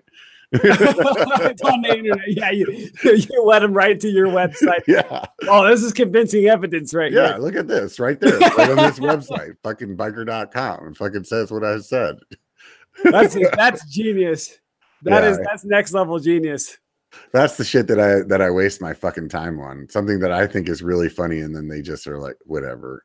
But to me, I was laughing about it for a long time. I'm apparently still. You got him. Right? I could put them bitches in their place. So there's something about Colorado that I don't understand. And I know I've asked some other people this, and I think I only have to hear it like 17 more times until I actually understand it. Oh, you can never understand Colorado, by the way. You guys have like you're like, oh, the Front Range, or you're like, oh, Western Colorado. Like, what's the like, is there like 2 or 3 like big major like geological differences in this? Like, how's that state cut up the way that you locals talk about it? Okay, so like a lot of times we kind of divide it in half, even though it's really divided into thirds. And like for a really like simple like overview of it, it's like you have the Rockies smack dab in the middle. So that's all our mountains. And on the eastern side, you have what we call the Front Range, because it was the Front Range for the settlers and explorers that were moving out to this part from the East Coast. They would see that first mountain range, and that was Denver and the Front Range. And so they would all settle in the plains that are east of the mountains, east of the Rockies. So anytime, like a lot of times when we're talking about generalities and we say Front Range, that's like Denver, Colorado Springs, Fort Collins, Boulder, and Pueblo. So most of the population in Colorado lives like along the plains and the foothills of the Rockies. So they're all in the flatland, and the Rockies front range. The front range. Yep. Got it. Now, me, I say the West Slope, and we call it the West Slope because we have what's called the Continental Divide that like splits the state into two, and all the water on the east side of the Continental Divide is going to go to the Atlantic Ocean, and all the water that's on the west side is going to go into the Pacific Ocean in the Colorado River at some point. So fucking geology lesson right here, dude. Oh no, yeah, geography, geology. I'm a nerd. I'm a real bike nerd or something like that. So like, dude, I like it. So we have our hashtag over here on the West Slope. We say hashtag West Slope, Best Slope, or Best Slope, West Slope, one or the other. That's awesome that you don't even know what your hashtag is. Yeah, I don't even know. I probably piss off all my Front Range friends if I use the hashtag because they maybe disagree with me. But yeah, the Denver is just like that whole the metropolitan area in Denver is just huge. It's crazy. It's been booming like crazy for the last several years. So somebody told me like the good riding though is on the West Slope, not the Front Range, right? Yep. So I mean, it's kind of like it's subjective. The front, like Denver has trails that are like right outside towns, like how South Mountain is to Phoenix. Okay. So it's just like there's parks, and then you have riding like right out of Denver, and there's some good trails there.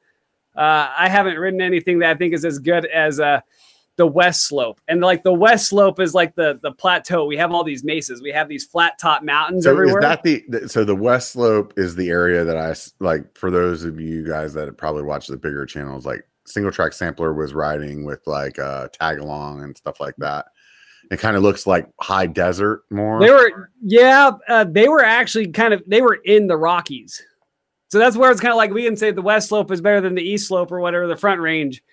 But like there is a lot of good riding that is in the Rockies, and like Crested Butte's like smack dab in the middle of the Rockies. So is the East Slope like is there like trees and stuff there like Tahoe, or is it all of Colorado is like that high desert kind of look? Well, you get like you have trees in the mountains, but since we're kind of such a desert state, so to speak, like we have forests, we have thick forest in spots, but the second that you drop in elevation, you lose all that vegetation. And then like if you're in Denver and you're like the second that you lose the elevation from the Rockies in Denver, because it's like immediate, it's like you have mountains and then you have flat plains, and all of Eastern Colorado is in flat plains. Like there are no trees in those flat plains out there. It looks like all in the mountains. It's just like desert out there. Yeah. And then I like live like probably, I mean, a lot of our trails are like anywhere between 20 to 10 miles from the Utah state line. And so we get that sandstone, and there's a lot of desert and kind of like juniper cedar trees out in this part of the world. So when you see like something like one of my videos, you see a lot of desert because we're in the desert. But the further the further into the state you go, you get into the Rockies and you get in the forests and the aspens and the Dakota Tagalong MTB location. But there's just some of those like he's in a desert, but it's a high desert, but it's like in the middle of the Rockies, if that makes sense. Wow. So I totally fucking stopped paying attention to you for a minute because I was reading the comment. That's fucked up. So basically you're coming off of the western slope, and then after you come down that, then it's the Rockies. Is that what you were saying? Yeah. So on the west side of the state, we have like the western desert part, all flat top mountains and desert basically. The further east you go into the state, you get the mountains, the tall peaks, and the forests. And then kind of like on the eastern side of the state, it stops. And then you have just flat plains with grasslands and all that other stuff.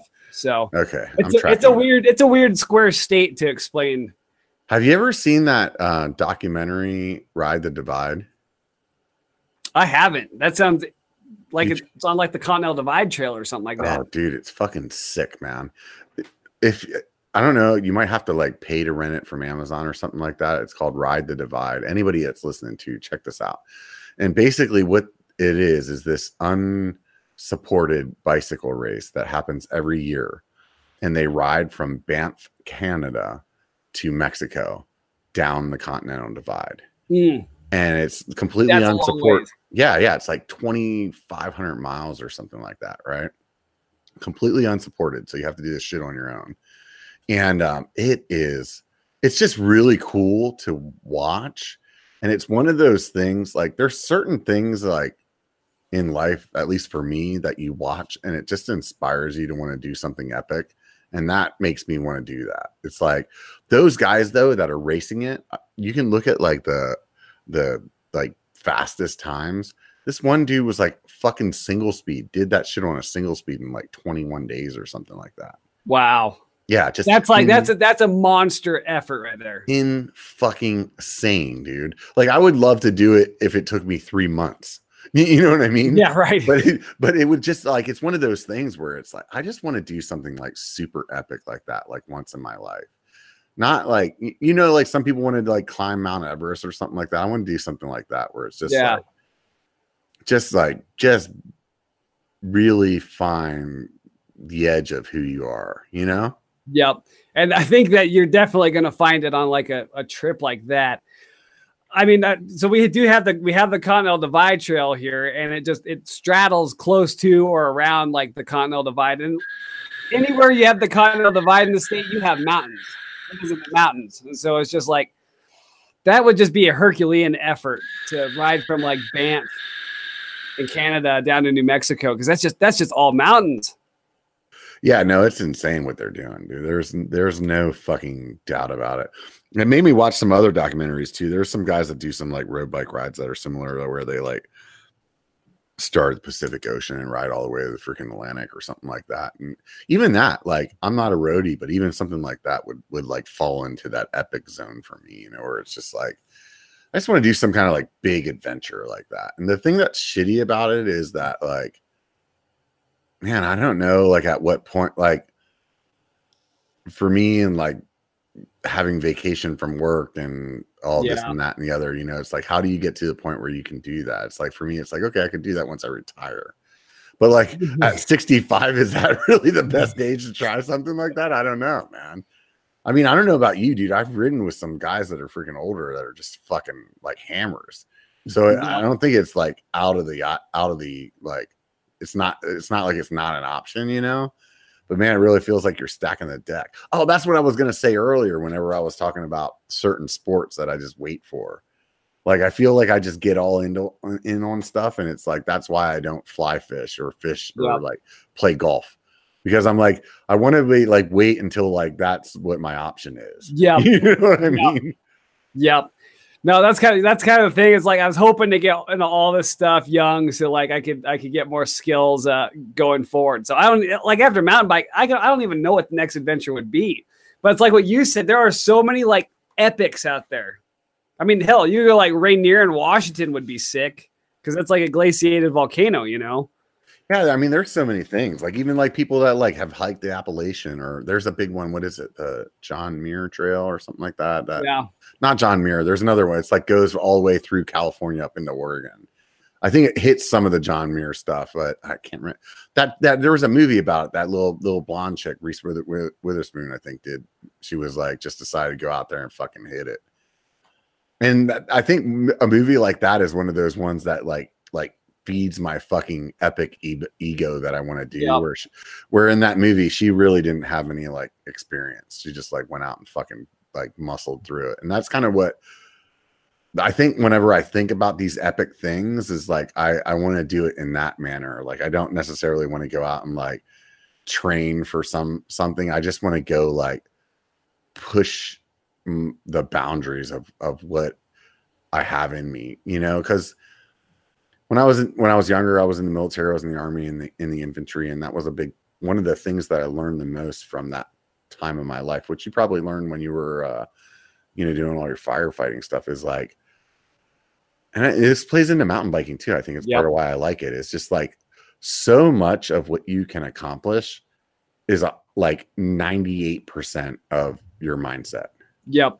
You know, and I think that's the part where I'm like, I just want to go out and freaking try to do something crazy. Oh, somebody put it up in the chat. Pacific Crest Trail. That's the one I was talking about. Oh, nice.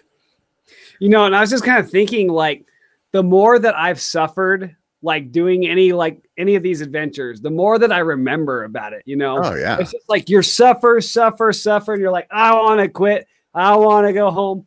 This sucks. And then you finish and you end, you're like, that was actually pretty cool. Yeah, totally. That's like I think that's the reason that mountain bikers are so tight.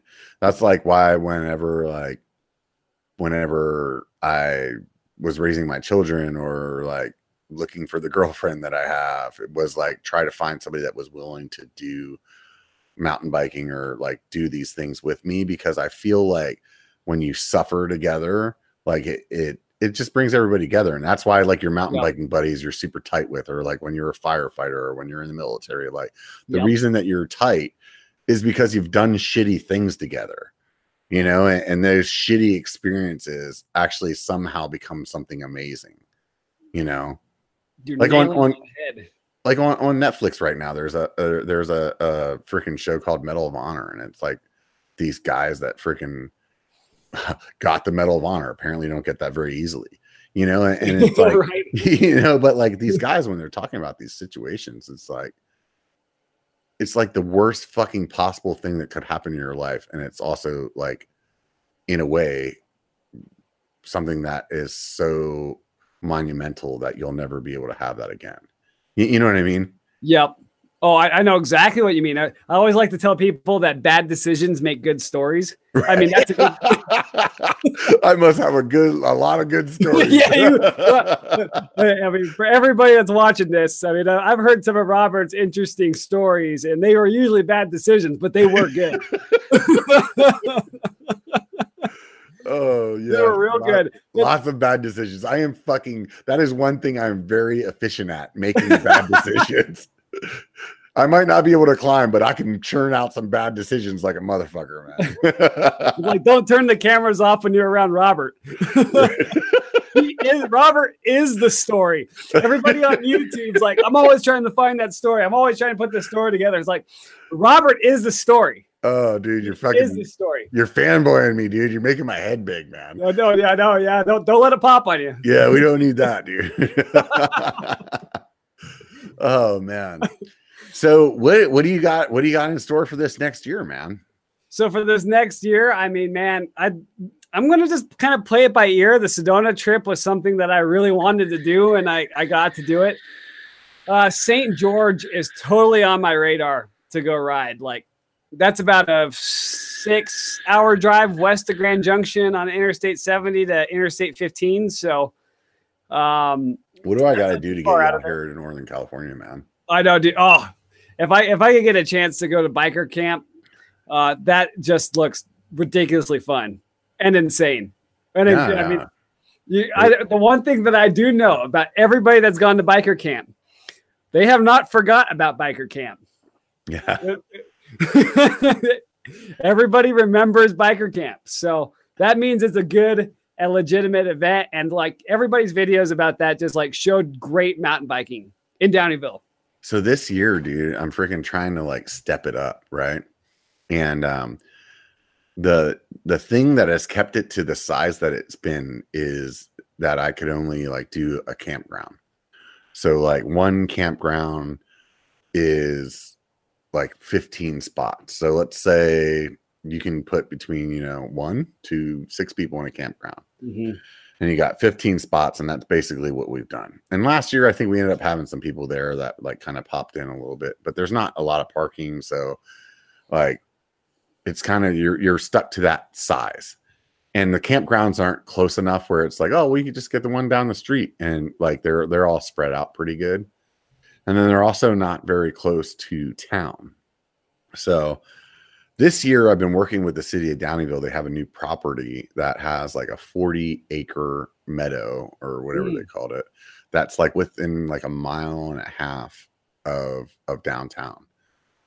The downside is it's like $3,000 to $5,000. I can't remember what the number was right now to rent the fucking place. Oh, so it's like I would have to put that money on the line to like make this event happen, and then figure out how to like recoup that, because as well as I do, like as a small YouTuber, like there may be a perception of success from outside, but I mean that's probably close to maybe how much money I've made in the last 2.5 years of doing YouTube. Yeah. You know what I mean? So it's not like if I was like Seth and I was getting this much money a month in freaking Patreon money, like I'd rent the fucking place and we'd just have a party.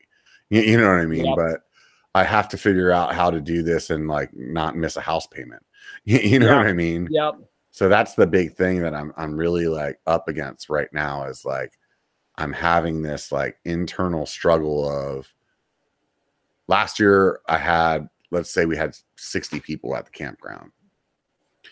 How do I like, can I go out on a limb and think that I can cover the cost of this campground to make this happen again?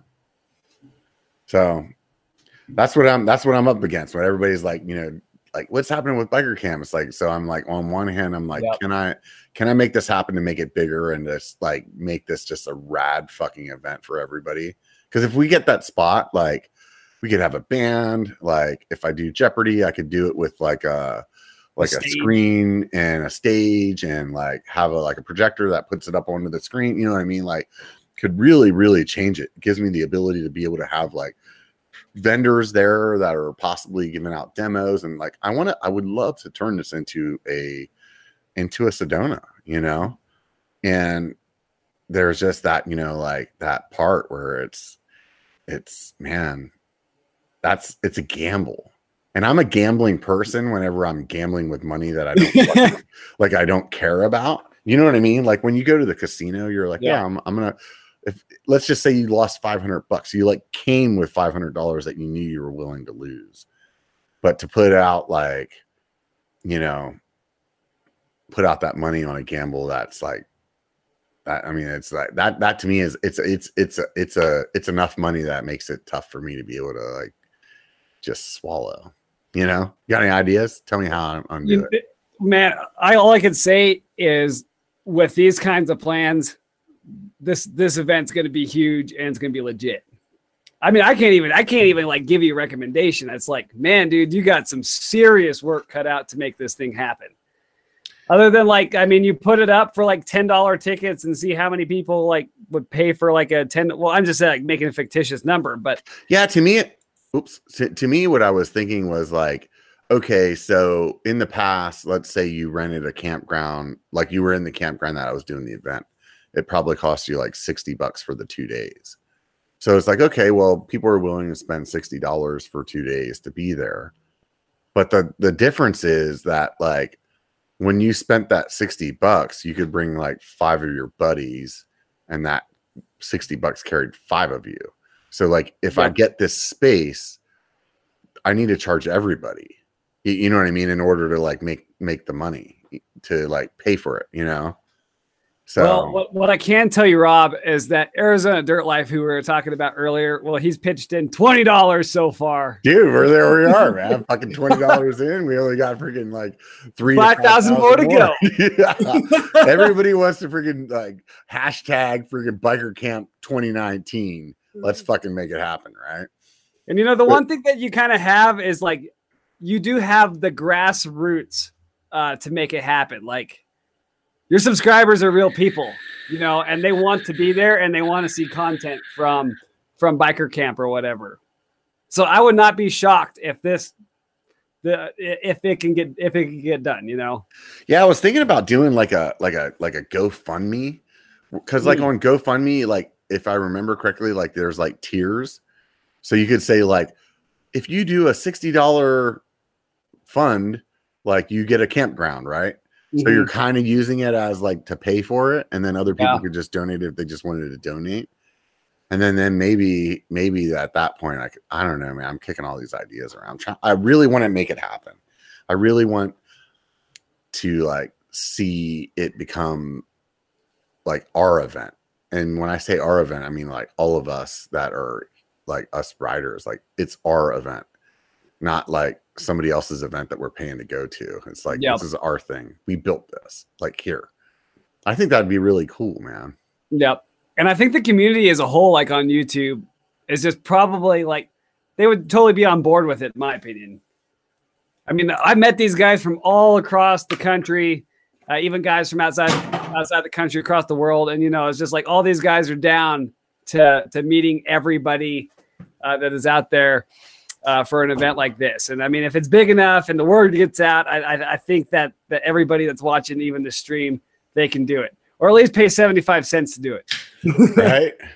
I mean, what, we got 46 people watching right now. So if all of you guys give me $100, we're in. Just like that. And you get a biker t-shirt, a signed biker t-shirt.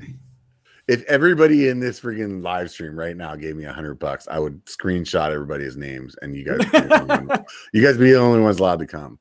Fuck everyone else. We'd put out a bunch of videos, be like, it was awesome. You bitches missed out. Yeah, we just make everybody feel like they missed out when all the videos come out. But yeah, we'll just take a bunch of like videos and like just overproduce the fuck out of them, make it look like it was way more fun than it actually was. Because it would turn out to be as 45 fucking drunk guys that like were so hungover, barely got able to like ride Downeyville. Just like that's it. I mean, if you take like, I don't know, what's a 3-day pass on like the 3-day pass on Sedona Mountain Bike Festival is like a little bit over $110, I think, or something like that. $110. Look at this, dude. AZ Dirt Life just threw $100 fucking bucks in, dude. Oh my god, that is awesome, man. I usually don't freaking call out the super chats, dude, when I'm doing the biker bar, but fucking A, dude, that's crazy. That's really you got cool, outdoor guy on. You got outdoor guy in the biker bar. That's it, man. That's what it is. All we need now is 44 more people, and it's gonna happen. just like that. The chats are just all going, I'm in. That's awesome. That is awesome. So you were saying though, this is the thing though, what you were talking about with Sedona. You said it's about like $120 for 3 days. Yep. But you're paying $120 to like demo all those bikes. That's true. Yeah. And at my side, like I can like talk to a couple of bike companies to like maybe get their demo bikes out there. So like there's a few companies I have some relationships with that I could get out there, but we're not talking about enough bikes to like everybody be able to ride. You know what I mean? Yeah. So that's where I'm like if it happens this year like that, like first of all, like thank all of you guys, dude. Like amazing. You guys are fucking awesome if it happens. Because really if it happens, it comes down to you guys. You guys are the ones that are going to make it happen. You know, like I'll have some planning to do or whatever to figure out how to fucking coordinate the funds to make it happen. But at the end of the day, this event's going to be up to you guys. Totally. Yep. I had a great point to say, and I totally forgot, Robert. So go ahead. No. I'm just fucking rambling on. You know, join my Patreon. Hit the thumbs up button. Subscribe and like. And dude, are you like me? Where does that annoy the fucking piss out of you when you hear people saying that on their videos? You know, maybe when I was like initially like first getting into YouTube and watching like actual channels, not just mountain biking channels, but just anybody that made a YouTube video in general. It was just like, it's like I was kind of like the drive-by viewer. I came in, I watched the video, and I got out, you know? And, but like right now, it's like, I don't like it like at the beginning of the videos, but at the same time, it's just like, even if it draws somebody to smash the dislike button, I mean, that's benefiting the channel from what I've read, you know? If they hit it twice, it's good. If they hit it twice, it's really good. Yeah, it's good for my ego, right? It's keeping my head compact and not getting too big or whatever. But I mean, it's just like, it's one of those things like I hate doing it, but like, is it a necessary evil? Maybe. It is. That's the thing is like, I hate it. It fucking annoys the shit out of me. I can't stand it. However, like one of the first channels I subscribed to was BKXE, and it was because he told me to do it. You know what I mean? Like not me personally, but he just said it on the video. Like, hey, if you want to support me, subscribe. And I was like, oh wow, okay, I'll do that. You know, and like before, like I just was like, yeah, whatever, you know. And it's funny though when you talk about these things, it really happens. Yep. Like it's funny, like that power of suggestion, like actually works. And that's the part where it's like, it's like this internal battle for me, where it's like, I don't want to say that, but every time I say that, it works. And then that makes me fucking motivated to see like the subscriber count go up. you know, with the biker bar, I've had a lot of people like in Sedona tell me how much they enjoy the biker bar. But like me starting the biker bar has really dramatically changed the way that the channel is like growing. Like it's not grabbing subscribers like it would if I was doing all POV stuff. Yep. You know, but the people that are following it, they're getting a lot of quality content out of it. But it's different. So I mean, like, subscribe to the channel if you listen to these, dude, and you're freaking digging the content. Definitely subscribe, because that's what motivates us guys. You know, like, you see those thumbs up or the comments. Like, seriously, like, the comments are huge.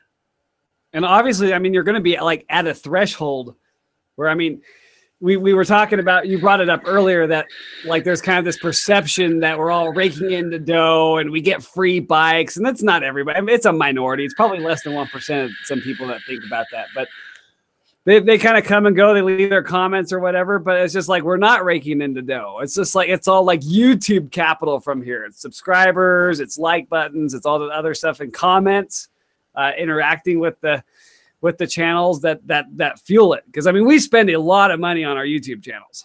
Let's be real, you know? Yeah, honestly, when I started, I thought all I needed was a gimbal and a GoPro, and I'm fucking, dude, like, these fancy ass lights, this fancy ass fucking microphone that made this podcast sound so much fucking better. That shit's all funded by you guys, man. I mean, you're a freaking Patreon, right? Yes.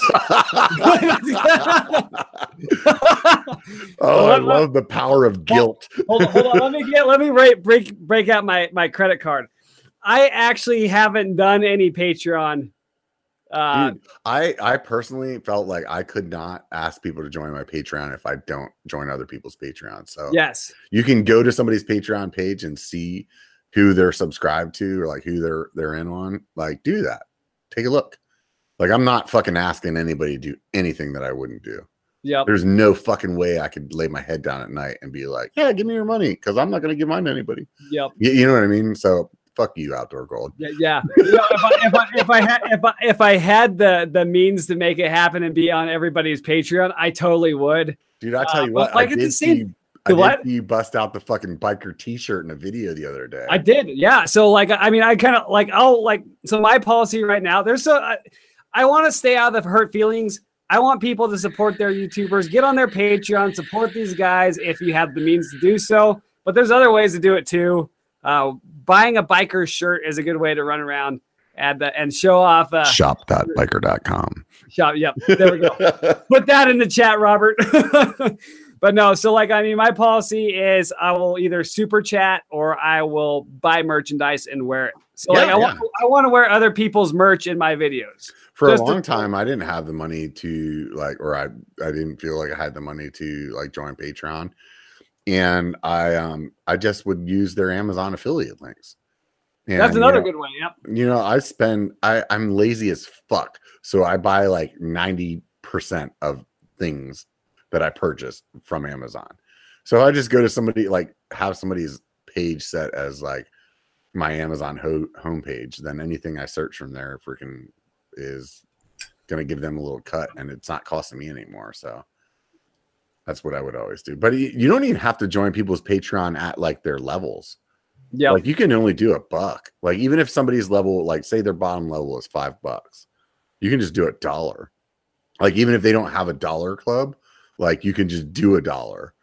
I mean, and like I said earlier in the stream, like, I give $1 to the guy that hands me a beer, like, to like watch somebody's content all month long or all year long, like for $1 a month. That's not asking much. And that's, you know, it's hella biased for me. It's definitely biased for me. I have a channel I'm trying to freaking, you know, fund with you guys' help. So yeah, that's biased. But seriously, dude, it's $1. You know what I mean? I've given freaking shitty waitresses a bigger tip than that. Yep. Yep. But I mean, at the end of the day, it's such a good way to, like, I mean, Patreon's a way that you get your opportunity to tip these guys. I kind of like, I mean, I run things a little differently. If I had, I mean, I'd probably set myself like at a threshold to start Patreon, but I don't think I'm there yet.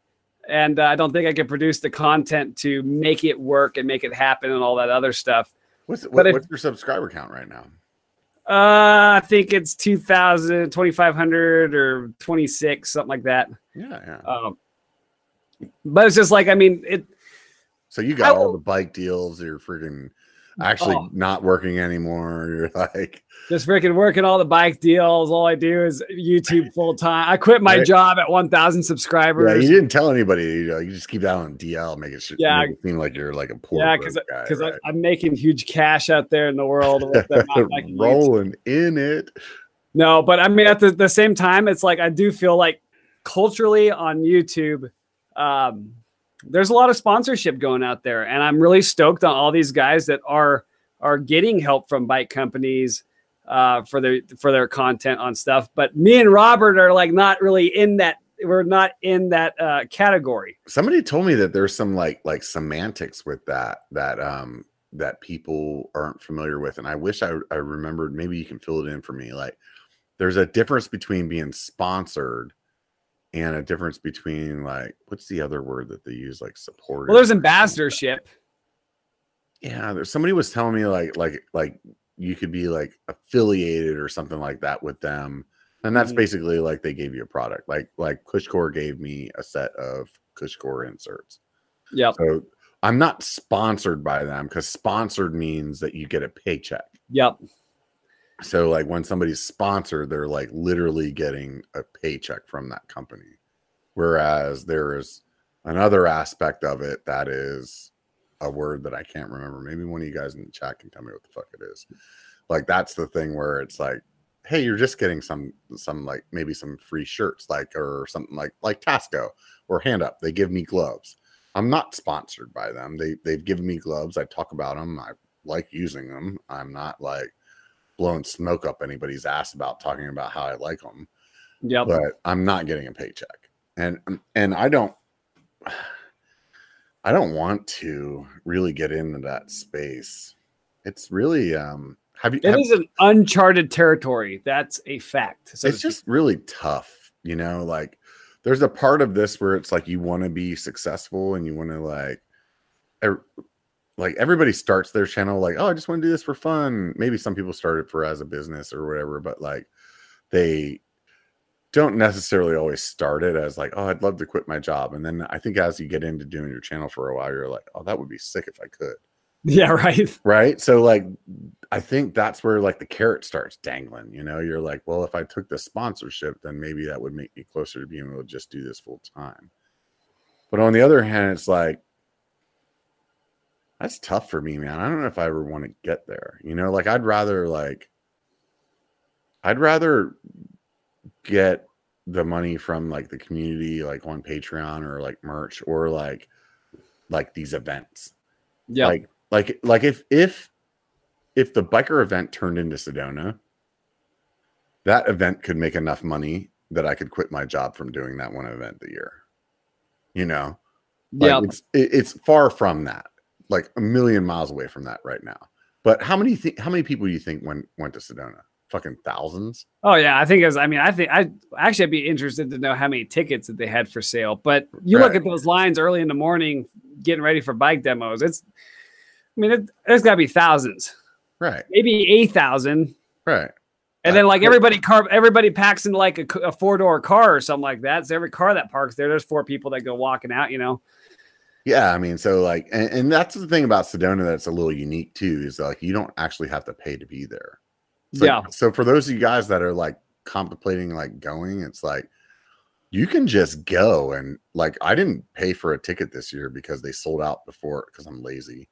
Yeah, I didn't buy one either. They sold out before I friggin' was able to buy one. And I just went with my bike, and you can still go there and walk around and like have a good time. So that's the part with like the biker event that I struggle with too, where it's like, is it just like, I don't want to like make this like cost for people to have fun, you know, but I also like obviously don't want to miss a house payment because I fucking want other people to have a good time, right? Yep. Well, then the other thing is I had a stream prior to the Sedona Mountain Bike Festival, which I trolled everybody and said that I asked everybody if I was going kind of like in the title. And then I said maybe. So I was trolling everybody. But I was thinking back when I did pay for a ticket and I didn't really demo any bikes. And so I was like, well, maybe I didn't really get my value for the ticket. But the one thing that I learned this time, not paying for a ticket, was the parking situation out there. If you're behind the 8-ball, is horrendous. You cannot park anywhere. Unless you have a badass fucking truck like I do. Yeah, it was just Robert's running everybody off the road into Oak Creek. No, dude, there was this spot, dude. There was this spot like right next to the event, and it had this big fucking ditch. So like nobody would park there because you couldn't get off the road. I saw your ditch. Truck. Yeah. I know exactly what you're talking about. I was like, that was ambitious, right? The ditch is like 2 to 3 feet underneath the bottom of the truck, and it got the tire here on the shoulder, and then the tire over here on the bank. Yeah. When you were standing on the ground with my tailgate down, like I'm 6'2", my shoulder was like level with my tailgate. Oh, that just makes me happy knowing that was you that was parked that way on Friday. Yeah, that was me. That's satisfying. The best part of it was there was a point whenever we were sitting on there's a little trail that kind of climbs up the hill right next to where I was parked. And we were sitting there for a second, like waiting for the other people that were with us to catch up or whatever. And before we crossed the street to go like grab some beers out of the truck or whatever. And somebody like walked by like on like right next to my truck, and they looked at it and they're like, what a douchebag. And I think it was awesome because they had no clue that the douchebag was standing right there listening to him. I was like, because like I'm from real Linda. Right? Don't fuck with me, man. Look at that. From real Linda, California. You see those douchey ass freaking rims I got on that truck? That it screams fucking little penis, dude. I love it. So yeah. Anyways, moving on. But I will say, like, if you do get your own ticket, or if you buy a ticket, you get the shuttle service from it, and then that takes like the parking problem out of it. Because I tried to park at any like the trailheads like in the afternoon on Friday, and man, I could not find a spot to save my life. I couldn't find a spot near the festival except for the one spot that Biker took. And so I went back, and I was just like, man, I got to wait until like 3 o'clock or something when some people start leaving. And that value was in the shuttles for sure. Yeah, definitely. And I think the thing that is key though about Sedona is that, you know, although it may not be like what you want to do, your hotel could still be within like 2 miles or so. Yeah. Of it, and you can just park at the hotel and ride your bike there. And you see people up like littering the streets. It's really cool to be at that event because it's like you feel like you're like, I'm here with my people, you know. It's definitely really cool. So what beer are you sipping on over there? So I got a Oscar Blues Guns and Rosé, some rosé ale of some sort. It's like a sour. I'm a big fan of sours, and it's pretty good. I unfortunately didn't get to fill it in my Reeb glass. I had some water last minute that I decided to bring some hydration or whatever. But yeah, I'm a big fan of Oscar Blues Brewing. But man, our brews over here in Grand Junction and Fruita, we got some really good ones. I'm not gonna lie, we got some really good taps in this part of the world, and they don't really sell them anywhere outside of here. So you brought water to the biker bar and then tried to play it off as a sour. So sorry, let me keep up my pinky up. Yeah. This is how I know you're gay. Okay. and I got a sour, so it's just like somebody's like, oh no, you have a sour and a water, and a water. Nice. Yeah, I got the sour awesome. Here, and I got the water over there. Totally. I'm out of beer, so it was kind of like I was thinking like the biker bar. It was gonna happen like with all the time changes and stuff. I was standing in line at the liquor store, and then I look at my phone. It's like, oh crap, it's at 5 Pacific, whatever time that is Mountain. And so I rushed over here. And I'm stuck with what I'm stuck with, you know, and the diesel and diesel. You showed up with the diesel. That's all that really matters. That's all that mattered. I am the machine. Hashtag unleaded. Where's Steve Y when we need him? He's right there in the chat. Oh, there he is. Okay, good. Steve Y just showed up. Yeah, good. I think he's been here most of the chat. Okay, good. Yeah, Steve Y is a cool guy. So What I asked you earlier, and I already forgot what the answer was. So let's go ahead and circle back to that again. So what is the big things like? What's your 2019 bucket list? Bucket list is getting some other content that isn't just mountain bike specific out there, especially in the summertime, because it seems like my views kind of go to hell in the middle of the summer. I think like everybody's looking at Canada. I want to make more content specific videos, like just kind of giving people general mountain biking this, mountain biking that, and then just getting out and riding. I need to do some like more riding in Crested Butte because they got really, really good trails. But outside of that, it's going to be kind of a fly by the seat of my pants and see what happens for the rest of the remainder of the year. See who shows up in Fruit America. There you go. Hometown of Fruit America. So man, I honestly, like, here we are, we're wrapping up on 2 hours, dude. And I definitely didn't follow the normal biker format with you. It's just great chatting. We always have great conversations. If you guys don't watch RC Gold, the outdoor guy. Yeah, if you don't watch Outdoor Guy or the Tampax Sampler, like, you should definitely search him on the internet. Good times, man. I just really did have an awesome time chatting with you. I can't wait to have you on the show again. I don't know why we waited so long. I don't know why either. I mean, I didn't go on here, Biker, put me on the Biker bar. Yeah. Nah, this is me and Biker. I mean, we're buds. We're real cool. So I mean, we have long chats, heart to heart on the internet. So. Oh yeah, it sounds like it just got dirty real quick. Oh yeah, I don't have any pants on right now. Just like yeah, I'm wearing. So like I was like rushing back here, so I got my shirt on, but I'm totally wearing shorts right now. I'm wearing mountain biking shorts. Yeah, so this is like a newsroom casting where like you got the suit and tie up here, and you're wearing gym shorts below. Beautiful. So let's go ahead and wrap this up, man. Like I said, we just hit the 2 hour mark. I appreciate everybody that's been on the chat. You guys that freaking threw into freaking hashtag Biker Camp 2019. You guys fucking rock. And all of you guys that have been contemplating about hitting the thumbs up button right about now is probably a good time to do that. That would be cool. I appreciate everybody that's been on here, like RC Gold, Tampax Sampler, hashtag Unleaded.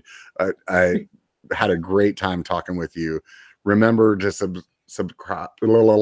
subscribe and support your favorite channel, whether it's mine or somebody else's. Doesn't matter. Just hit that subscribe button. It really means a lot to all of us YouTubers. Next week, this is what I'm gonna start doing.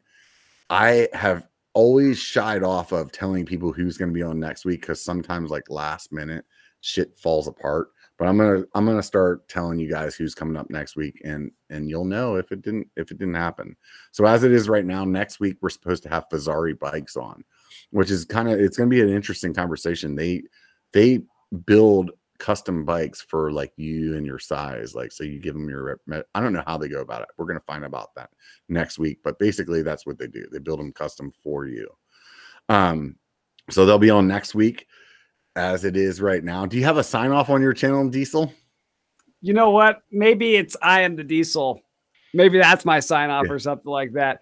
I need to work on the sign off. I just poach everybody else's and go, "What's up, YouTube? What's up, Tampax Sampler?" Hey man, everybody, man, I really appreciate all you guys coming and hanging out with us. We had a great time hanging out, as we do every Sunday at 5 p.m. PST. Most of the time, I appreciate you guys giving me a little break to do some traveling and have some fun. Hopefully I can get around to editing those POV videos here soon. You'll see something coming out of Spider Mountain, yet another Spider Mountain video. And I want to get my Sedona shit together before the YouTube algorithm stops paying attention to it. So hopefully you guys will see me drop something in there as well. Remember one thing and one thing only. It only takes a bike to be a biker. So get the fuck out and be one, bitches. And a beer.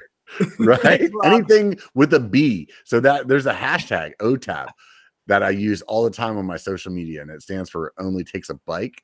But that B can actually be anything. Only takes a bike, only takes a beer, only takes a beard, only takes a, well, you guys feel a bear. All right, now I have to sign out again because you fucking like OCD'd my ass, dude. Like Jedi mind tricked me there real quick. Thanks a lot, guys, everybody, for hanging out. If you want some extra content, join my Patreon because we're gonna have a secret little extra content coming with the outdoor gold here in the next minute. Anybody got any ideas what I should ask them? Throw them up in the chat before it disappears. Remember, it only takes a bike to be a biker. Get out and be one, bitches.